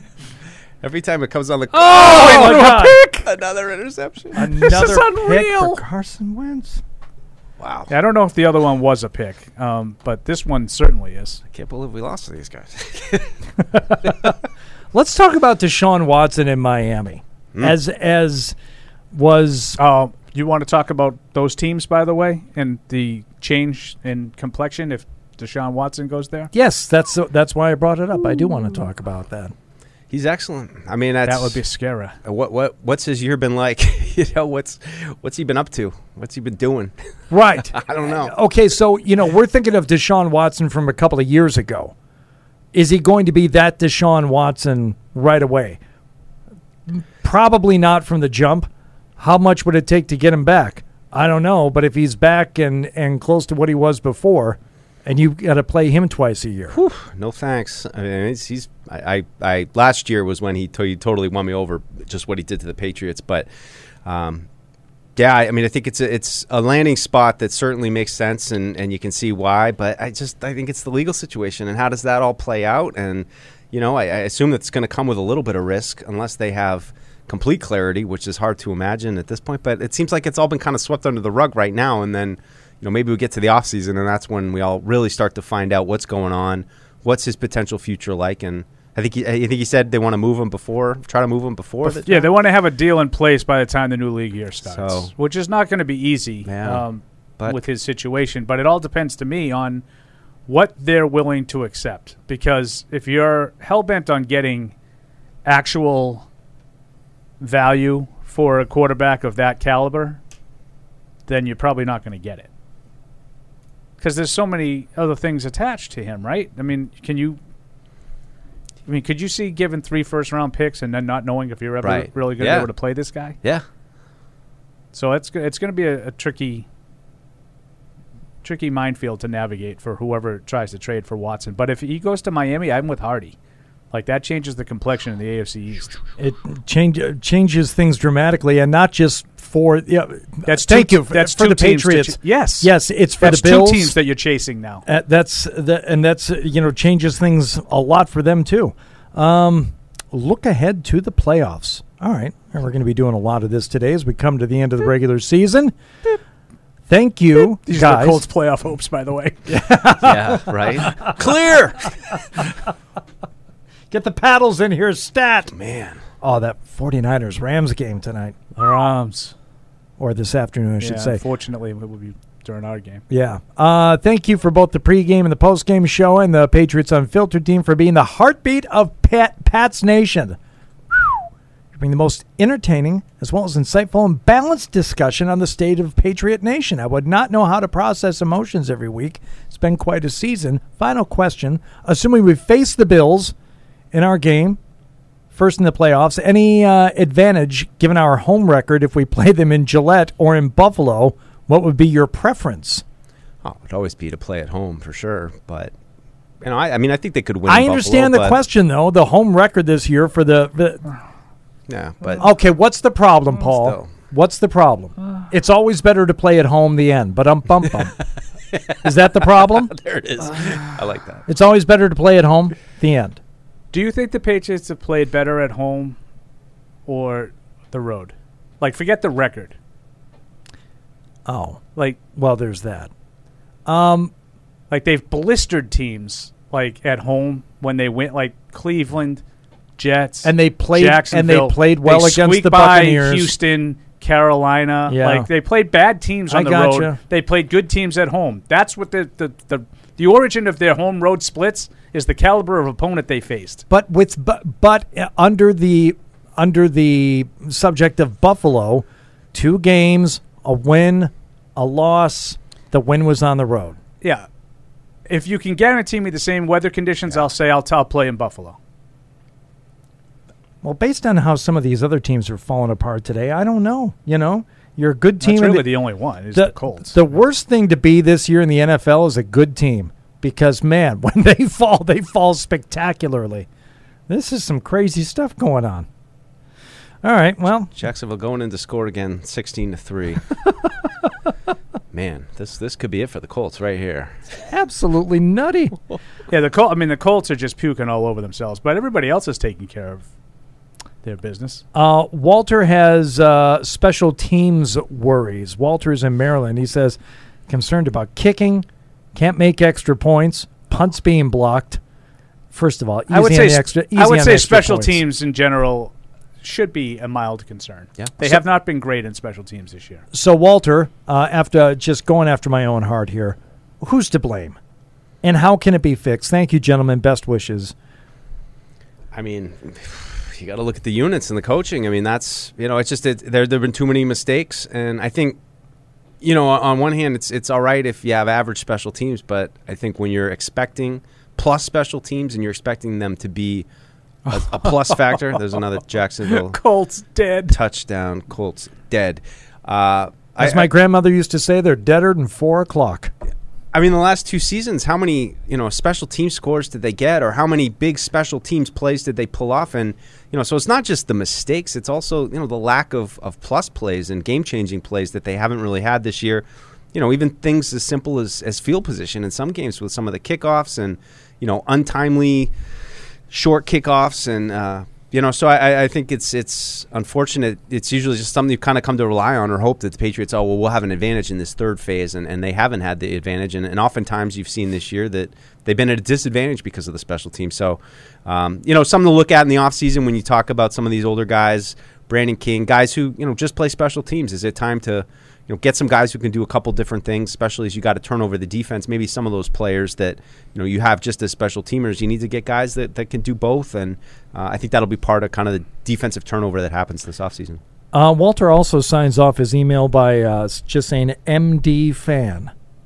Now he's either Major Deuce fan. He's either a fan of doctors or a fan of Mike Dussault, which is not. Who isn't? You don't get a lot of that. You don't get a lot of people just proclaiming unprompted to be a fan of Mike Dussault. That's true. It just doesn't happen a lot. It's an exclusive club. Well, small but very vocal. Just signing. I don't know if it's part of his permanent email signature, but it's just what he wants to be known as. So I'm Mike Dussault. He's got the Deuce decoder pen. I'll send the secret message at the end of the show. I like the big D.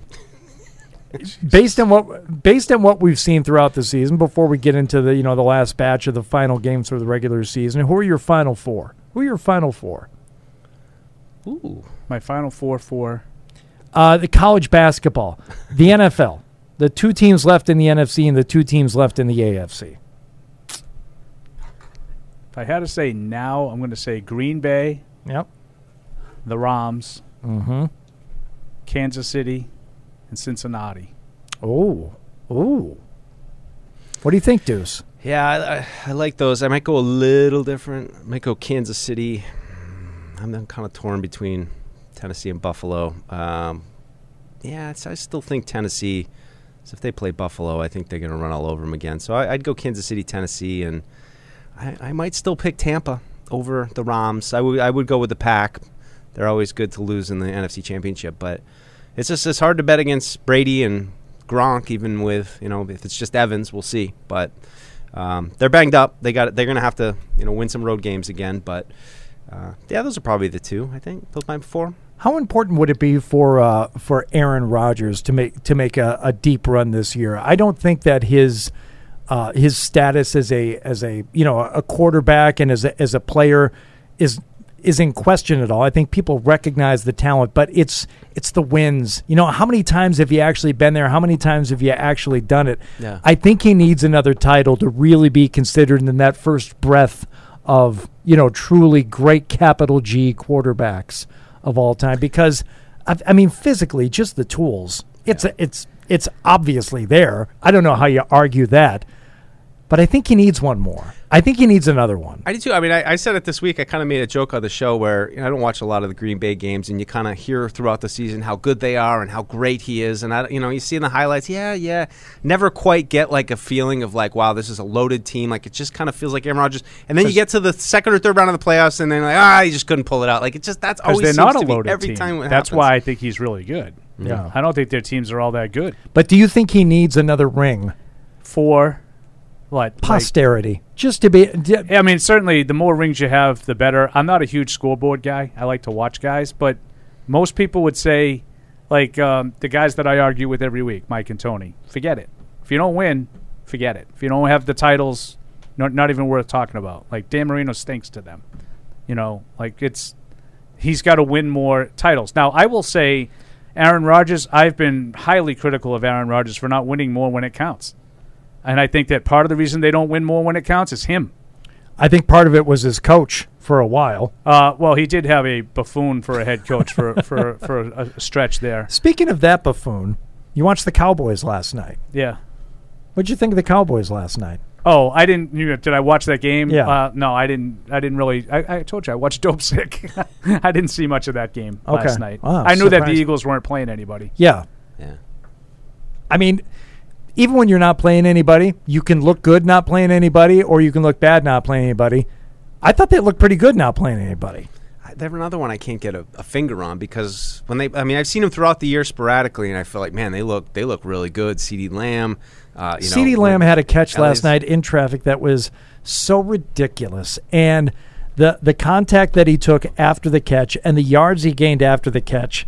And, this is my problem with the Cowboys because I still think they are going to falter at some point. Mm-hmm. And I don't know what it's going to be a result of, either their coach or maybe them thinking they're better than they are. But they're pretty damn good. So they'd have to have a massive sense of self to, underperform, what they think of themselves because that's a good team. They are. I mean, it bugs me. It's funny because you see a team in person here, and Patriots had no answers for Dak Prescott. They were outstanding. Obviously, CeeDee Lamb with the overtime winner. And in a lot of ways, it's like, man, this is a tough matchup for the Patriots, and I still think that's the case going forward. But I agree, though they're just like one of those teams where, again, same kind of thing with Green Bay.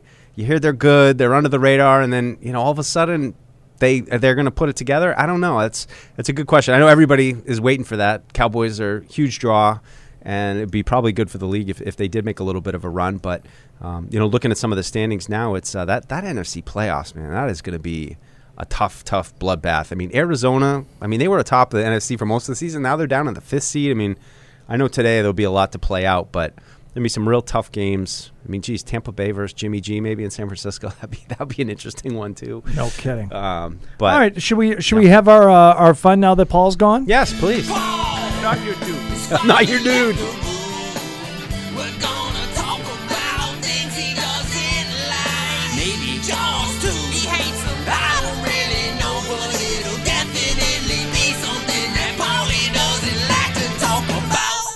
Oh, Mr. Tough Guy. I have a topic unless you have something that is okay. Yeah, I'll throw it out there. And it is the topic of science fiction films and TV shows. I wouldn't call myself like a huge fan, but if there's a good one, I am into it. Yep. And I gave you a recommendation on a new show called The Expanse, which I think started in 2015. Morel, you on board with The Expanse? I have not watched it. It is in my queue list, though. It's so good. That's what I've heard. I am amazed at how good it is, and like the quality of show that's produced for Amazon Prime. Where'd this come from? And I don't even know who a lot of these actors are. They're all really good. The story is great. The effects are fantastic. And it's based on a series of books, I guess, which, helps. As usually. Yeah. Sci-fi. Yeah, that's how it starts. But there was another one that I watched earlier today, and it reminded me of another of my favorite, which not everybody is on board with. The movie is Prometheus. Oh. It was on this morning. Yeah. Oh. Yeah. You a fan of Prometheus? That people are in or out on that movie? Yeah, I do like it. I got interesting because I love aliens. This is the alien origin story. Huge fan of the second movie. I mean, all of them very different, Alien to Aliens. Hold on a second. You're a huge fan of James Cameron's Aliens. Yeah. Okay, and I am too. But that's bubblegum compared to Prometheus. Oh yeah, that's Aliens is a popcorn movie. Yeah, you know what? I think the problem with Prometheus for me, and it was okay. I was okay with it. It was just I don't need to know. Like it seemed like you need to put all the creation of the alien creatures into like, well, this is what it was, and this is who created them, and this is why, and I just want to see Marines go fight aliens. And blow stuff up. I have to be careful because me defending Prometheus and the origin story sounds like somebody who would be into the whole Marvel universe, which I am not. Love Prometheus. It was great. I thought it was really good. Now, what's the second movie? Alien Covenant, and it was trash. Yeah, Covenant was not great, but I still enjoyed it because it continues the same story, and there's a lot to try and like figure out. You know, it's not all spelled out for you, which I'm cool with. No. You know, they leave a lot of open-ended stuff. It's like, wait a second. So the engineers, they did this on purpose. They're doing what to create what for what reason? It's not kind of explained. It's all. I get the feeling we're being tricked into watching an allegory for a much bigger story with like religious and spiritual connotations under the guise of a sci-fi movie. And I don't mind being tricked either. I'm like, oh, okay, you tricked me into watching something thoughtful just because it had spaceships in it. Yeah. But I'm okay with that. Go ahead and trick me. It's your thumbs up. Your thumbs up on all on all of it. Prometheus and even the Covenant. I've watched it a couple of times, and I'm not going to fight you because you said it's trash. On like the level of Alien 3, you know. It's not, but it's not Prometheus either. Can I say something terrific. about like as a moviegoer, never been more angry. Loved Aliens. Favorite movie as a kid. I saw it in the theater. I think I was 10, which may be a little bit young for that movie, but was just like blown away by it. Alien 3. Hicks, he lived. Hicks was my favorite. Michael Biehn. They killed him in the credits. Like, I have never been more upset in my whole life that, like, I'm going to see this movie. I want to see my favorite movie character of all times. And it'd be like Han Solo getting killed in the credits. Lost my mind. And then it's funny, my wife, she was going to get me a cameo, which I think do you do those? Cameo? Make a little cameo? I have not made myself available for a while on the cameos. Things were getting a little weird. There was some guy who wanted me to show my bare feet on the cameo.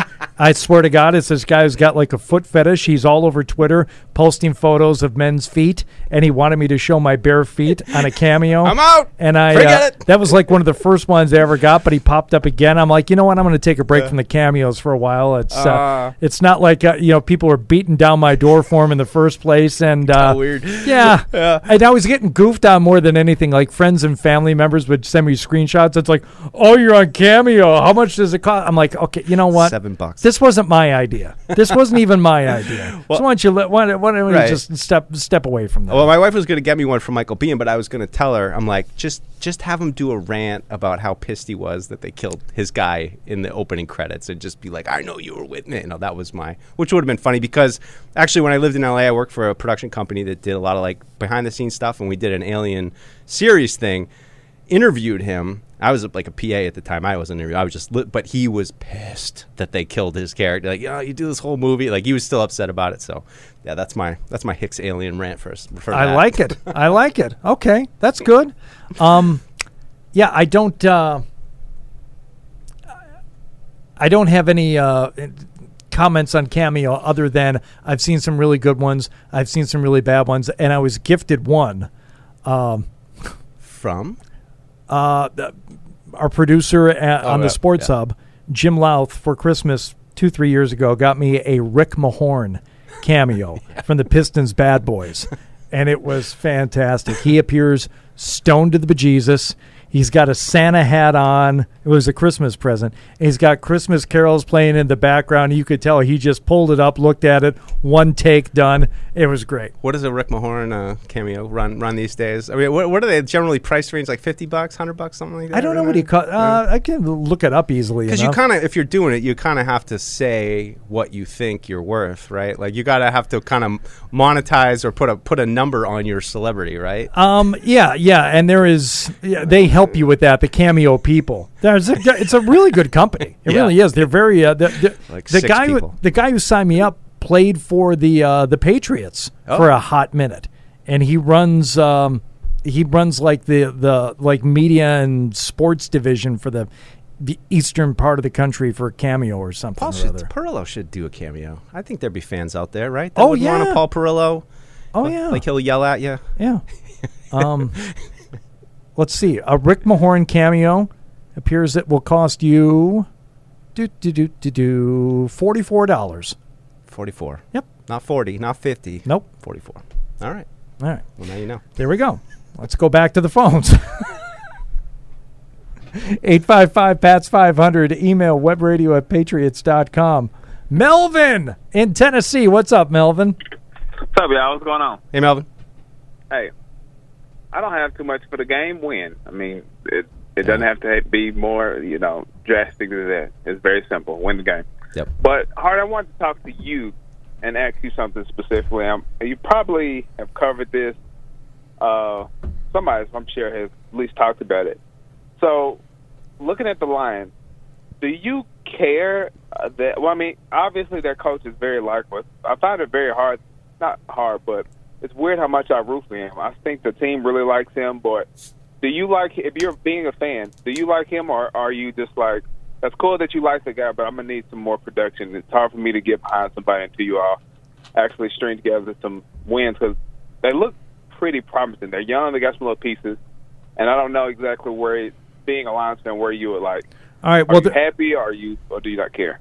No, I do care, and he won me over this year for two reasons. Number one, the way he handled himself after their first win, not the tie, but their first win, when he went to the podium, he didn't talk about biting kneecaps or ankles or anything else. There had been a school shooting the previous week just outside Detroit in a town not far from where I grew up, and he spent his time at the podium addressing that in a very heartfelt, serious, and what I felt to be a genuine manner. And I thought that showed me that, this guy understands a lot. And I thought that was pretty cool. And the biggest thing I can say about him, Melvin, this team is playing for him. Those guys are out there playing games, not like hopefully a 3-14 or 3-14. We got a lot of losses. 3-13-1 is what they'll be if they win this one today, I believe. They're not playing like you see teams like just giving up on the season. I haven't seen this team. I haven't seen an ounce of quit in them this year. So they're playing for him. So whatever that's good for, I'll take it. They do play hard every week. Yeah. So is he a good coach? I don't know. I don't think he is, but they play hard for him. Yeah, it's just so weird because, of course, last week we just saw Jacksonville come up and basically put on their uniforms and nothing else. And then But you're watching them today? Yeah, I did. I don't know what's going on. They're just they're all different players. There's no excuse for what the Colts are doing. Right. There's none. Right. They're 2-14 with all of these guys. They played 12 out of the 14 losses. This is the same guys that stink. They have the worst roster in football. There's no excuse for what the Colts are doing. But don't go by last week when they had 27 guys on Wednesday. 27 guys were on COVID. Now, some of those guys played in the game. Some of them didn't. I think they still had 9 guys, Mike, by the end of the game that didn't. 9 starters, I think, that didn't play. Yeah. But I'm not trying to make excuses for Jacksonville because they stink. But this is not the same team that we saw last week. That's part of it. All right, Melvin. Talk to y'all later. Good to hear from you, buddy. Yeah. So meanwhile, Tennessee's on the verge of losing. This could be good for the Patriots, and I'll tell you why. Real quick, can you indulge me in seed talk? Yes. Oh, yeah. Fred's not here. He won't yell at us. So I was one of the few that I did not think that the Chiefs loss last week was a good development for the Patriots because it sort of puts the Chiefs in the possible early opponent thing. Like, depending on how things fall, you might end up having to play the Chiefs in a game that you don't want to. Now, it doesn't look like with the Colts loss. I think that's probably out the window now. But wouldn't you rather have the Chiefs have to play an extra game and have the because I think the Titans aren't as good as Kansas City. I don't know how anybody else feels. I think the Titans are a paper tiger. I don't think they're all that good.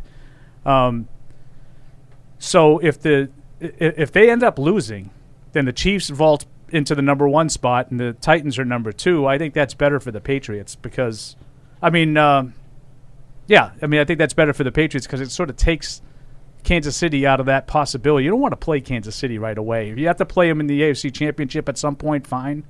Yeah. But I think that the later you play them, the better. I mean, I also don't. If Tennessee's able to hold on and they're kind of sitting there for a week, I think that wouldn't be too bad. I mean, you're the 5 seed, you win. Good chance you're the lowest one. Then you got to go to Tennessee. Getting them right out of the gate, having them a little rusty. Well, now you're now this week you're eliminating all the upsets. Last week you had everybody else upsetting the team. I go every which way. I like how he does it. I can't wait till tonight when they're like, "Here's who's playing, and this is it." Yeah. Let's go to Christian in L.A. before we do the over-unders, and then we got our Sunday 6-pack that we have to take care of today as well. But Christian, first, you're up. What do you got? Hey, you guys. Good afternoon. And for starters, you have to have Alien Covenant to explain how the engineers began to make the aliens that are in Predator. Remember, they exist in the same universe, and so the engineers are the people that made them both. There's a whole comic book series about it that has all the backstories, in case you're wondering. But honestly, balls today. Yeah. I really think today is that day that we make that leap and beat Miami in Miami. This is, we're reputed for the struggles we have late in the season in Miami. I think in some ways a team can get inside another team's head or the coaching, Yeah, this is a game the Patriots should win. I absolutely agree. But I think the Patriots are on a trajectory where it's like, okay, that was then, this is now. I think we march into the playoffs, and I think we reel off at least 2 surprise victories. And I think the X factor in both of those games is we finally realize that every team knows now that when N'Keal Harry is on the field and he points his left foot in, that it's going to be a run. I think it's now the perfect setup, now that we've baited the hook, for us to throw some play-action passes from N'Keal Harry, making a big-body receiver cross right across the middle for some key third down. I think that's going to be our X factor, like weapon during the playoffs, and he's going to totally redeem himself, along with Ramondre Stevens having a stellar game for early exiting Damian Harris. Thoughts, gentlemen? I like the Stevenson. Yeah, I think Stevenson will be the main ball carrier today. I know. We'll see what we get out of. Just like last week. I think Harry. He'll be the guy. Harry? Yeah, no. Hey, Christian, thanks for the call. We appreciate it. I would expect him to be the main ball carrier today, too, and I don't mind it. I would like him to stay healthy, too, for the postseason because I think they're going to need him. I like how he runs the ball. It's just what is it? What is he listed at? 220? Yeah. Something like that? Probably in that range, 220, 230. Man, he's light. Yeah, he 220, 221, whatever it takes. And on that note, it's time for this week's edition of Over Unders. You're over me? When were you under me? All right, over unders. It is up for grabs in terms of the top spot, I would say, but barely. What do we have from last week, and what do we have for the season? Last week, Mike and Paul went 4-2. Hardy went 3-3. And on the season, Paul 55-41, Mike 51-45, Hardy 40-56. All right, so really, you need a big week here, Deuce. I do. That's what needs to happen here, and you're going to have the benefit of going first here in the over-unders for this week. What are we starting with, Matt? Mac Jones passing yards, 214.5. Yeah, I think I'm going to go over on that one. I think he has a pretty good day. Yeah, I think that's a pretty low number, too. I will go over as well. I have to go over. There's really not much for me to do in terms of playing catch-up here. So, yeah, I'm just going to be honest with all my picks today. We're all going over on that one. All right, Ramondre Stevenson, rushing yards, 54.5. Paul, you're up first. I will take the over on that. I just had made a mention that I think Stevenson will be the main ball carrier today, and I think he keeps that going. 54.5. Yes, I will, but we got to be careful here in terms of the passing yards and the rushing yards. But I don't think it's a ton over than that, but it's over. I'm going to just play the odds, try to go for a win. I'm going to go under. There you go. Smart. I like it. It's not fair. I like it. No, it's totally fair. It's fine. Tua passing yards, 226.5. I expect a day from the defense here. Let's not forget about Kyle Van Noy. Does he have something to prove against this team today? Probably. I don't know. Let's find out. Well, humor me with an actual answer. You think Kyle Van Noy has something to prove against this team today? No. Okay. I'm still going under. If he can be a little disruptive. Yeah, I'm going to go under 2. Tua. Yeah, I will say he'll have like 27 completions, but still be under that 226. Oh. Because they'll all go like 3 yards. See, this isn't working out well for you, Deuce. You guys have I know. two of the same. That's Jalen Waddle receiving yards, 56.5. Whew. He's real good. Enjoyed watching him this week. I think it's a good matchup for him. I'm going to go over despite going under on Tua. I'm sorry. This is not a I'm just trying to win thing. I'm going to take the over on that. Well, you guys are both wrong. That one's going under. He had over that in the first game. I think he'll have over that in the last game. Okay. Yes. Welcome in. We are watching the warm-ups here on the Patriots pregame show.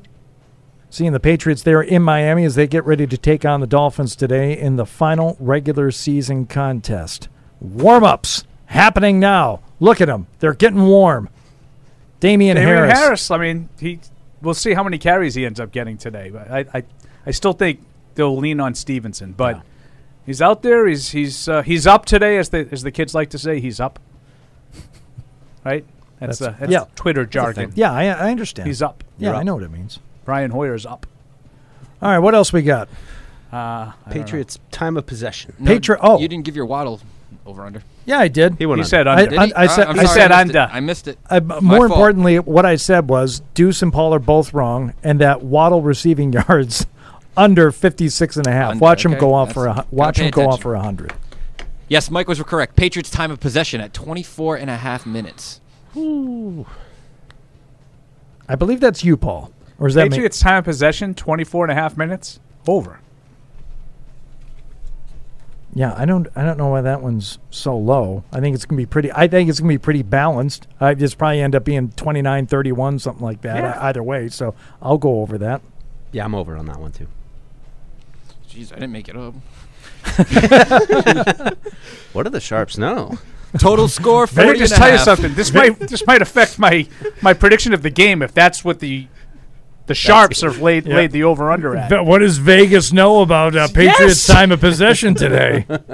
You don't have too many games where you don't have the ball for 24 minutes. Oh. All right, finally, total score 40.5. Sorry, 40.5 on the total. I am going to go over 40.5.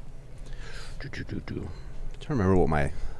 I'm going under. I'm trying to remember what my score prediction was. I'm going to say, less. Yeah, I'm going to have to go under, too, because that's what my score prediction takes me. So I have to be consistent. You know what? I could have a bit of a face-saving week here in the over-unders in opposition to both you guys on a couple of these. But you shan't.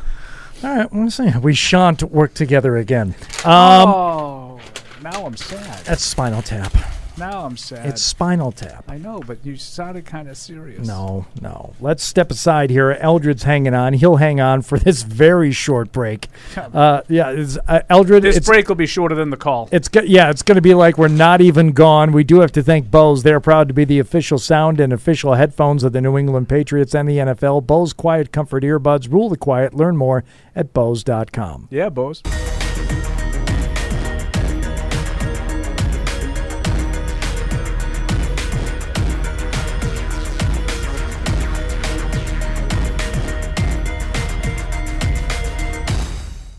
TouchView Interactive is here to support your hybrid learning, distance learning, and video conferencing needs with easy-to-use tools that allow end users to collaborate, interact, and present seamlessly. TouchView Interactive offers a comprehensive line of accessories and software to support your audio-visual needs. Outfit your classrooms and presentation spaces with the future of interactive display technology. Visit touchview.com for more info. Offered by the Oakers Company, celebrating 100 years of service and support. That looks awful. Football's back and it's time to go big. Pepsi pulled pork sandwiches are game day greatness. Now we're ready for game day. Check out some more awesome recipes on madeforpatriotswatching.com. Join the conversation by calling the Ace Ticket hotline at 855-PATS-500 or email the show at webradio@patriots.com. If you're going to spend Don't watch movie number 23 and then get mad that you're confused on what's happening. You listen to me, Morrell. Live from our studios inside Gillette Stadium, here's Hardy. It sounded theatrical. You listen here. I was not aware of that kind of vitriol going back and forth when I left between Marine Corps and Hardy. Last week? Any week. Oh yeah, it got real ugly. Contentious. It got really bad. Yep. I don't want to leave the show anymore. I don't want to miss that kind of stuff. You guys got to do something at halftime today? No. Okay. It's canceled. Canceled. Okay. Right. There's KB. He's got Kendrick Bourne's got some incentives today. It could be big touchdown for the Titans. Julio Jones. Titans back in, but yeah, Bourne. If he has a big day, he'll make himself some money. I was thinking that there aren't many people there yet, but we're still quite a ways from kickoff here. We got a 4:25 kick today, so no, the fans will eventually make their way into the stadium there. See, this should be another Patriots type home game, wouldn't you think? I would think so. You know, this is a big travel game for Patriots. Well, it usually fans. is. I don't know about this late in the year, but I just think a lot of people down there, transplanted New Englanders, and Miami, they're out. Yeah. There's Nelly back from his concussion. Good to see him back out there. That'll be good news. Outside receiver. Get back, knock some rust off here before the playoffs. Yeah, it would be nice to have him involved a little bit today, talking about that momentum for your key to the game here today. It's not really a key. You're a key. Now that I think about it, a little bit. Yeah, well, it's more of a look-ahead key. It's almost is. more like a playoff key. Yeah, it's a looky-loo. Yeah, my peepers were peeping something coming. Oh, Hardy. Oh, I'm sorry. That's a Green Bay touchdown. Don't you worry about that. We got a ton of time. There's plenty of time to gnaw on some ankles and to rip some kneecaps off. Oh, that's taunting, no? He's just that felt like a taunt. And that will be enforced on the kickoff. Didn't love it.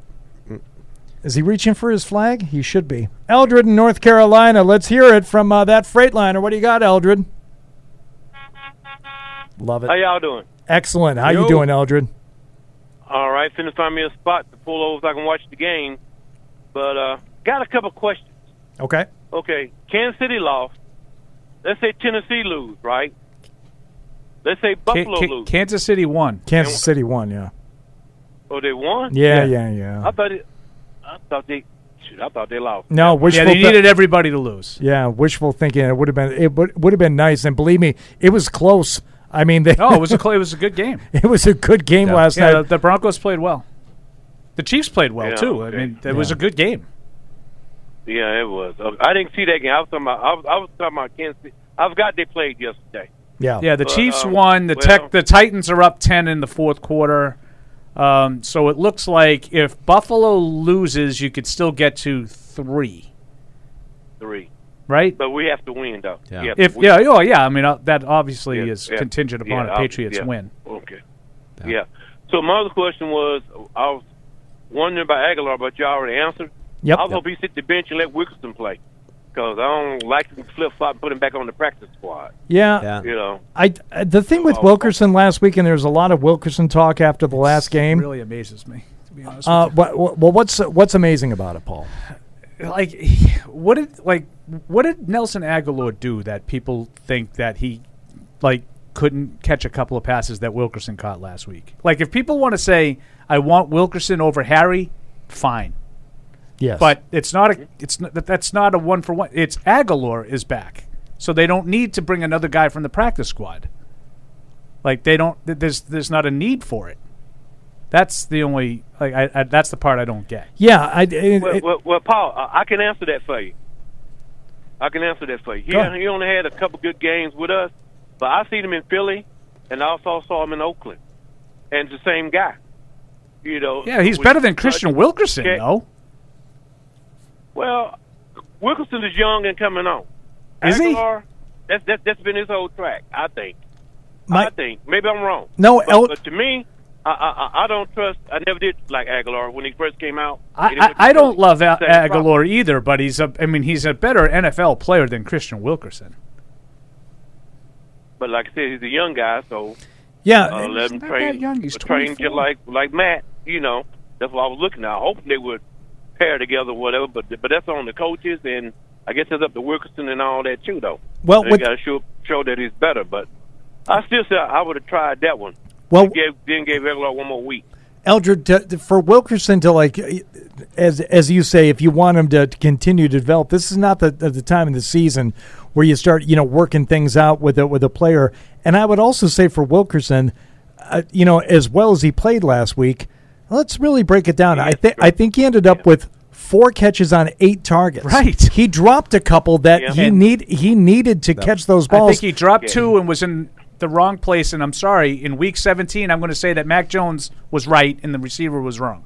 Yeah, and the ones that he did catch, one in there he was wide open. There was nobody in his zip touchdowns code. He was completely uncovered. Yeah, and the other one, it was a nice play and he made a nice catch, but he was open. And it wasn't like he had to create a whole bunch of separation, just run to a part of the field where no one else is, and you'll be open. Right. There's a difference between creating separation to get open and just getting open because the defense isn't playing that great. And I think that was the case. Now, you still could be right, Eldred, and he could end up being a very good player.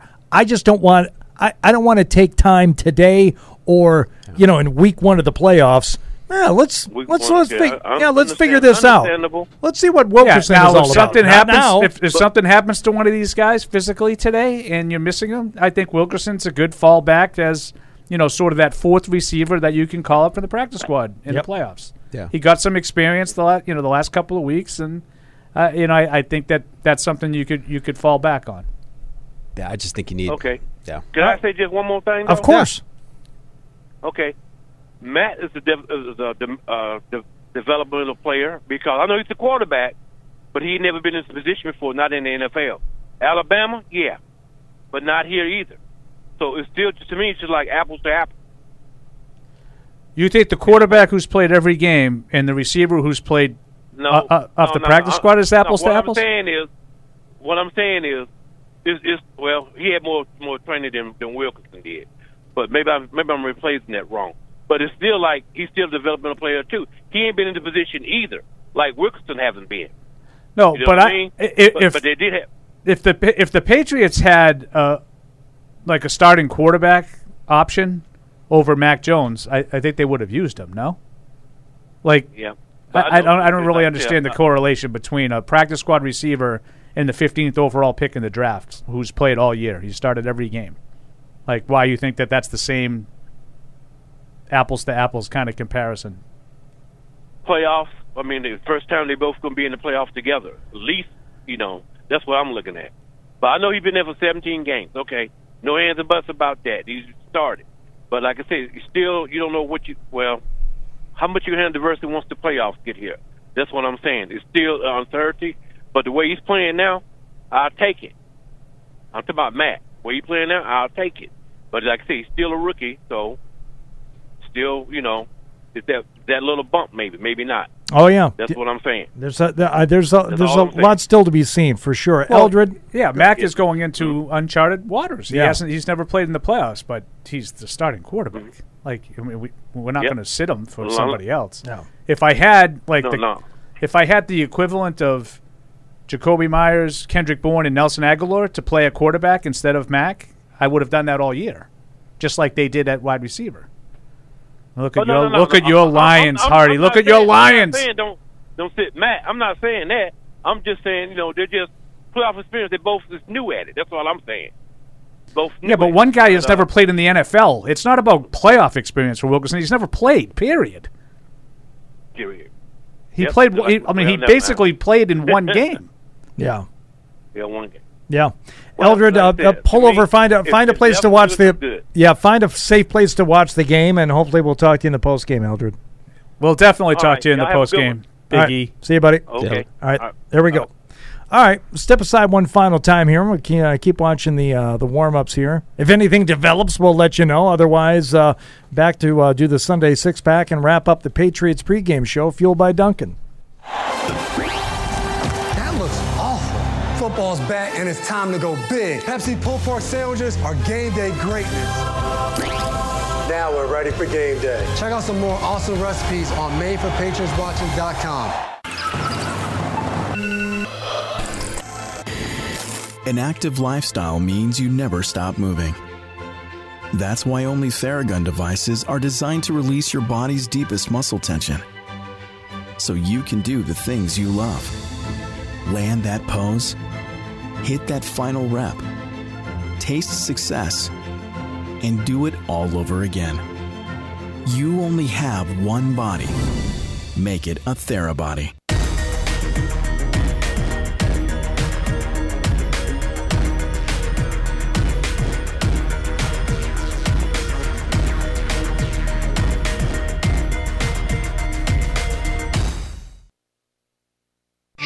Join the conversation by calling the Ace Ticket hotline at 855-PATS-500 or email the show at webradio@patriots.com. That was a tour de force. That was a tremendous amount of fact laced with vitriol. Live from our studios inside Gillette Stadium, here's Hardy.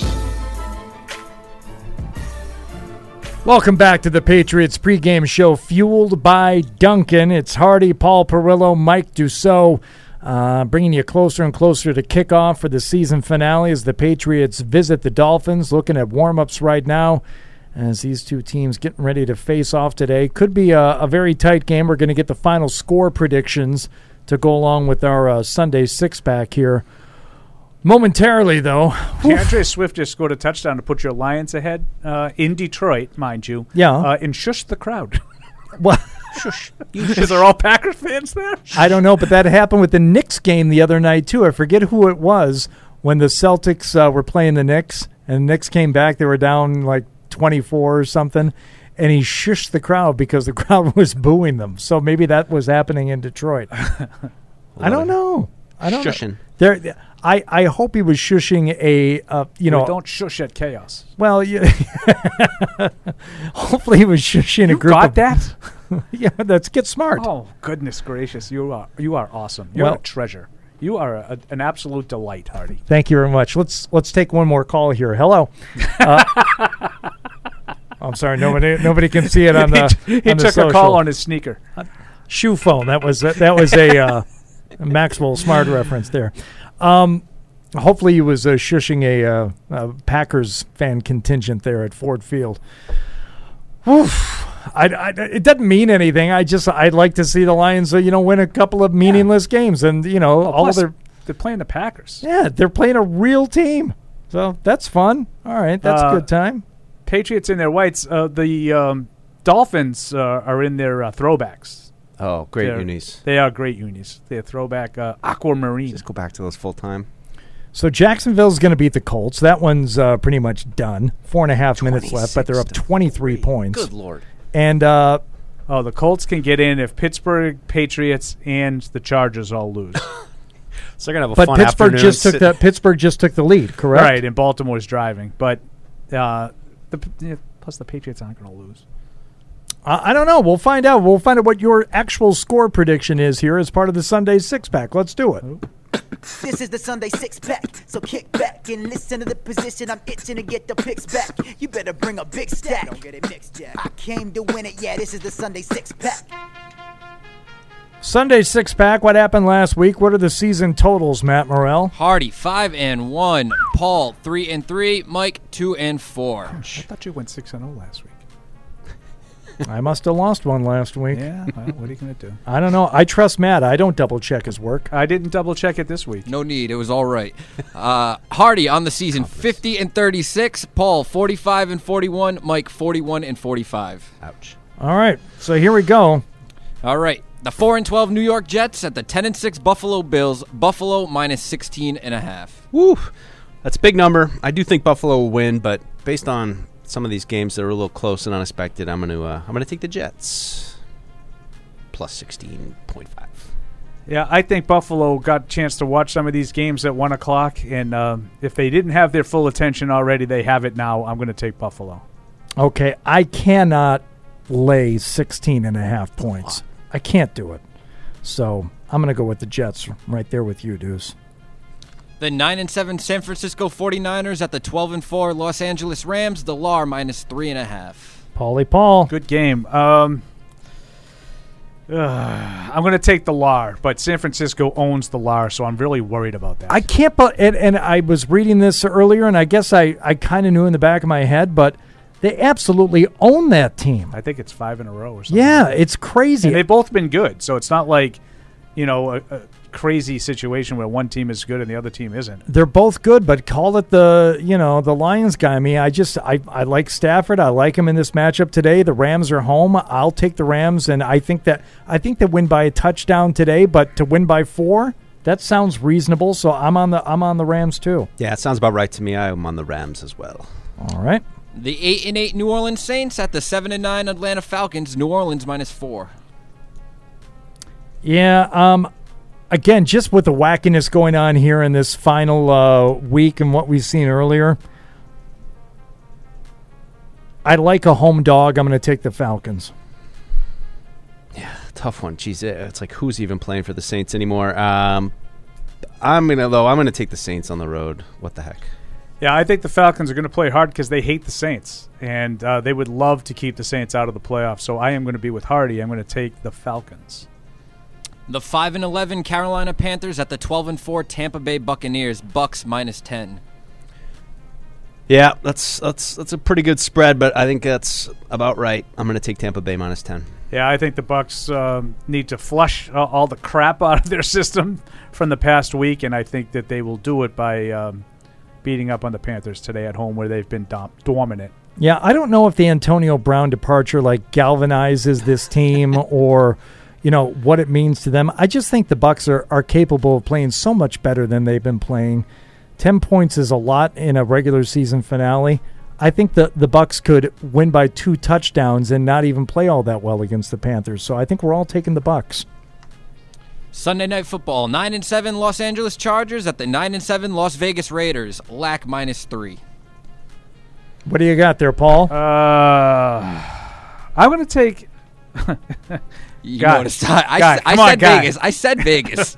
I'm going to take Vegas in this game. I think I took the Chargers during the week, but I'm going to be wishy-washy and take Vegas. I'm going to go with the Chargers in this one. I think that what? Yeah, me too. I don't. Oh, okay. It's a tough one. I think it's a pick 'em. I saw that. Sounds like the Raiders stadium is going to be crazy. But I'm going to go with the Chargers on the road. Although I don't feel great about it. All right, the 10-6 New England Patriots at the 8-8 Miami Dolphins. New England minus 6.5. Who'd you take in that Vegas game? I took the Chargers. And today I am I'm picking the Patriots to win, but not to cover. I have the Patriots 24-20 today. 24-20. So I will take the Dolphins plus 6.5.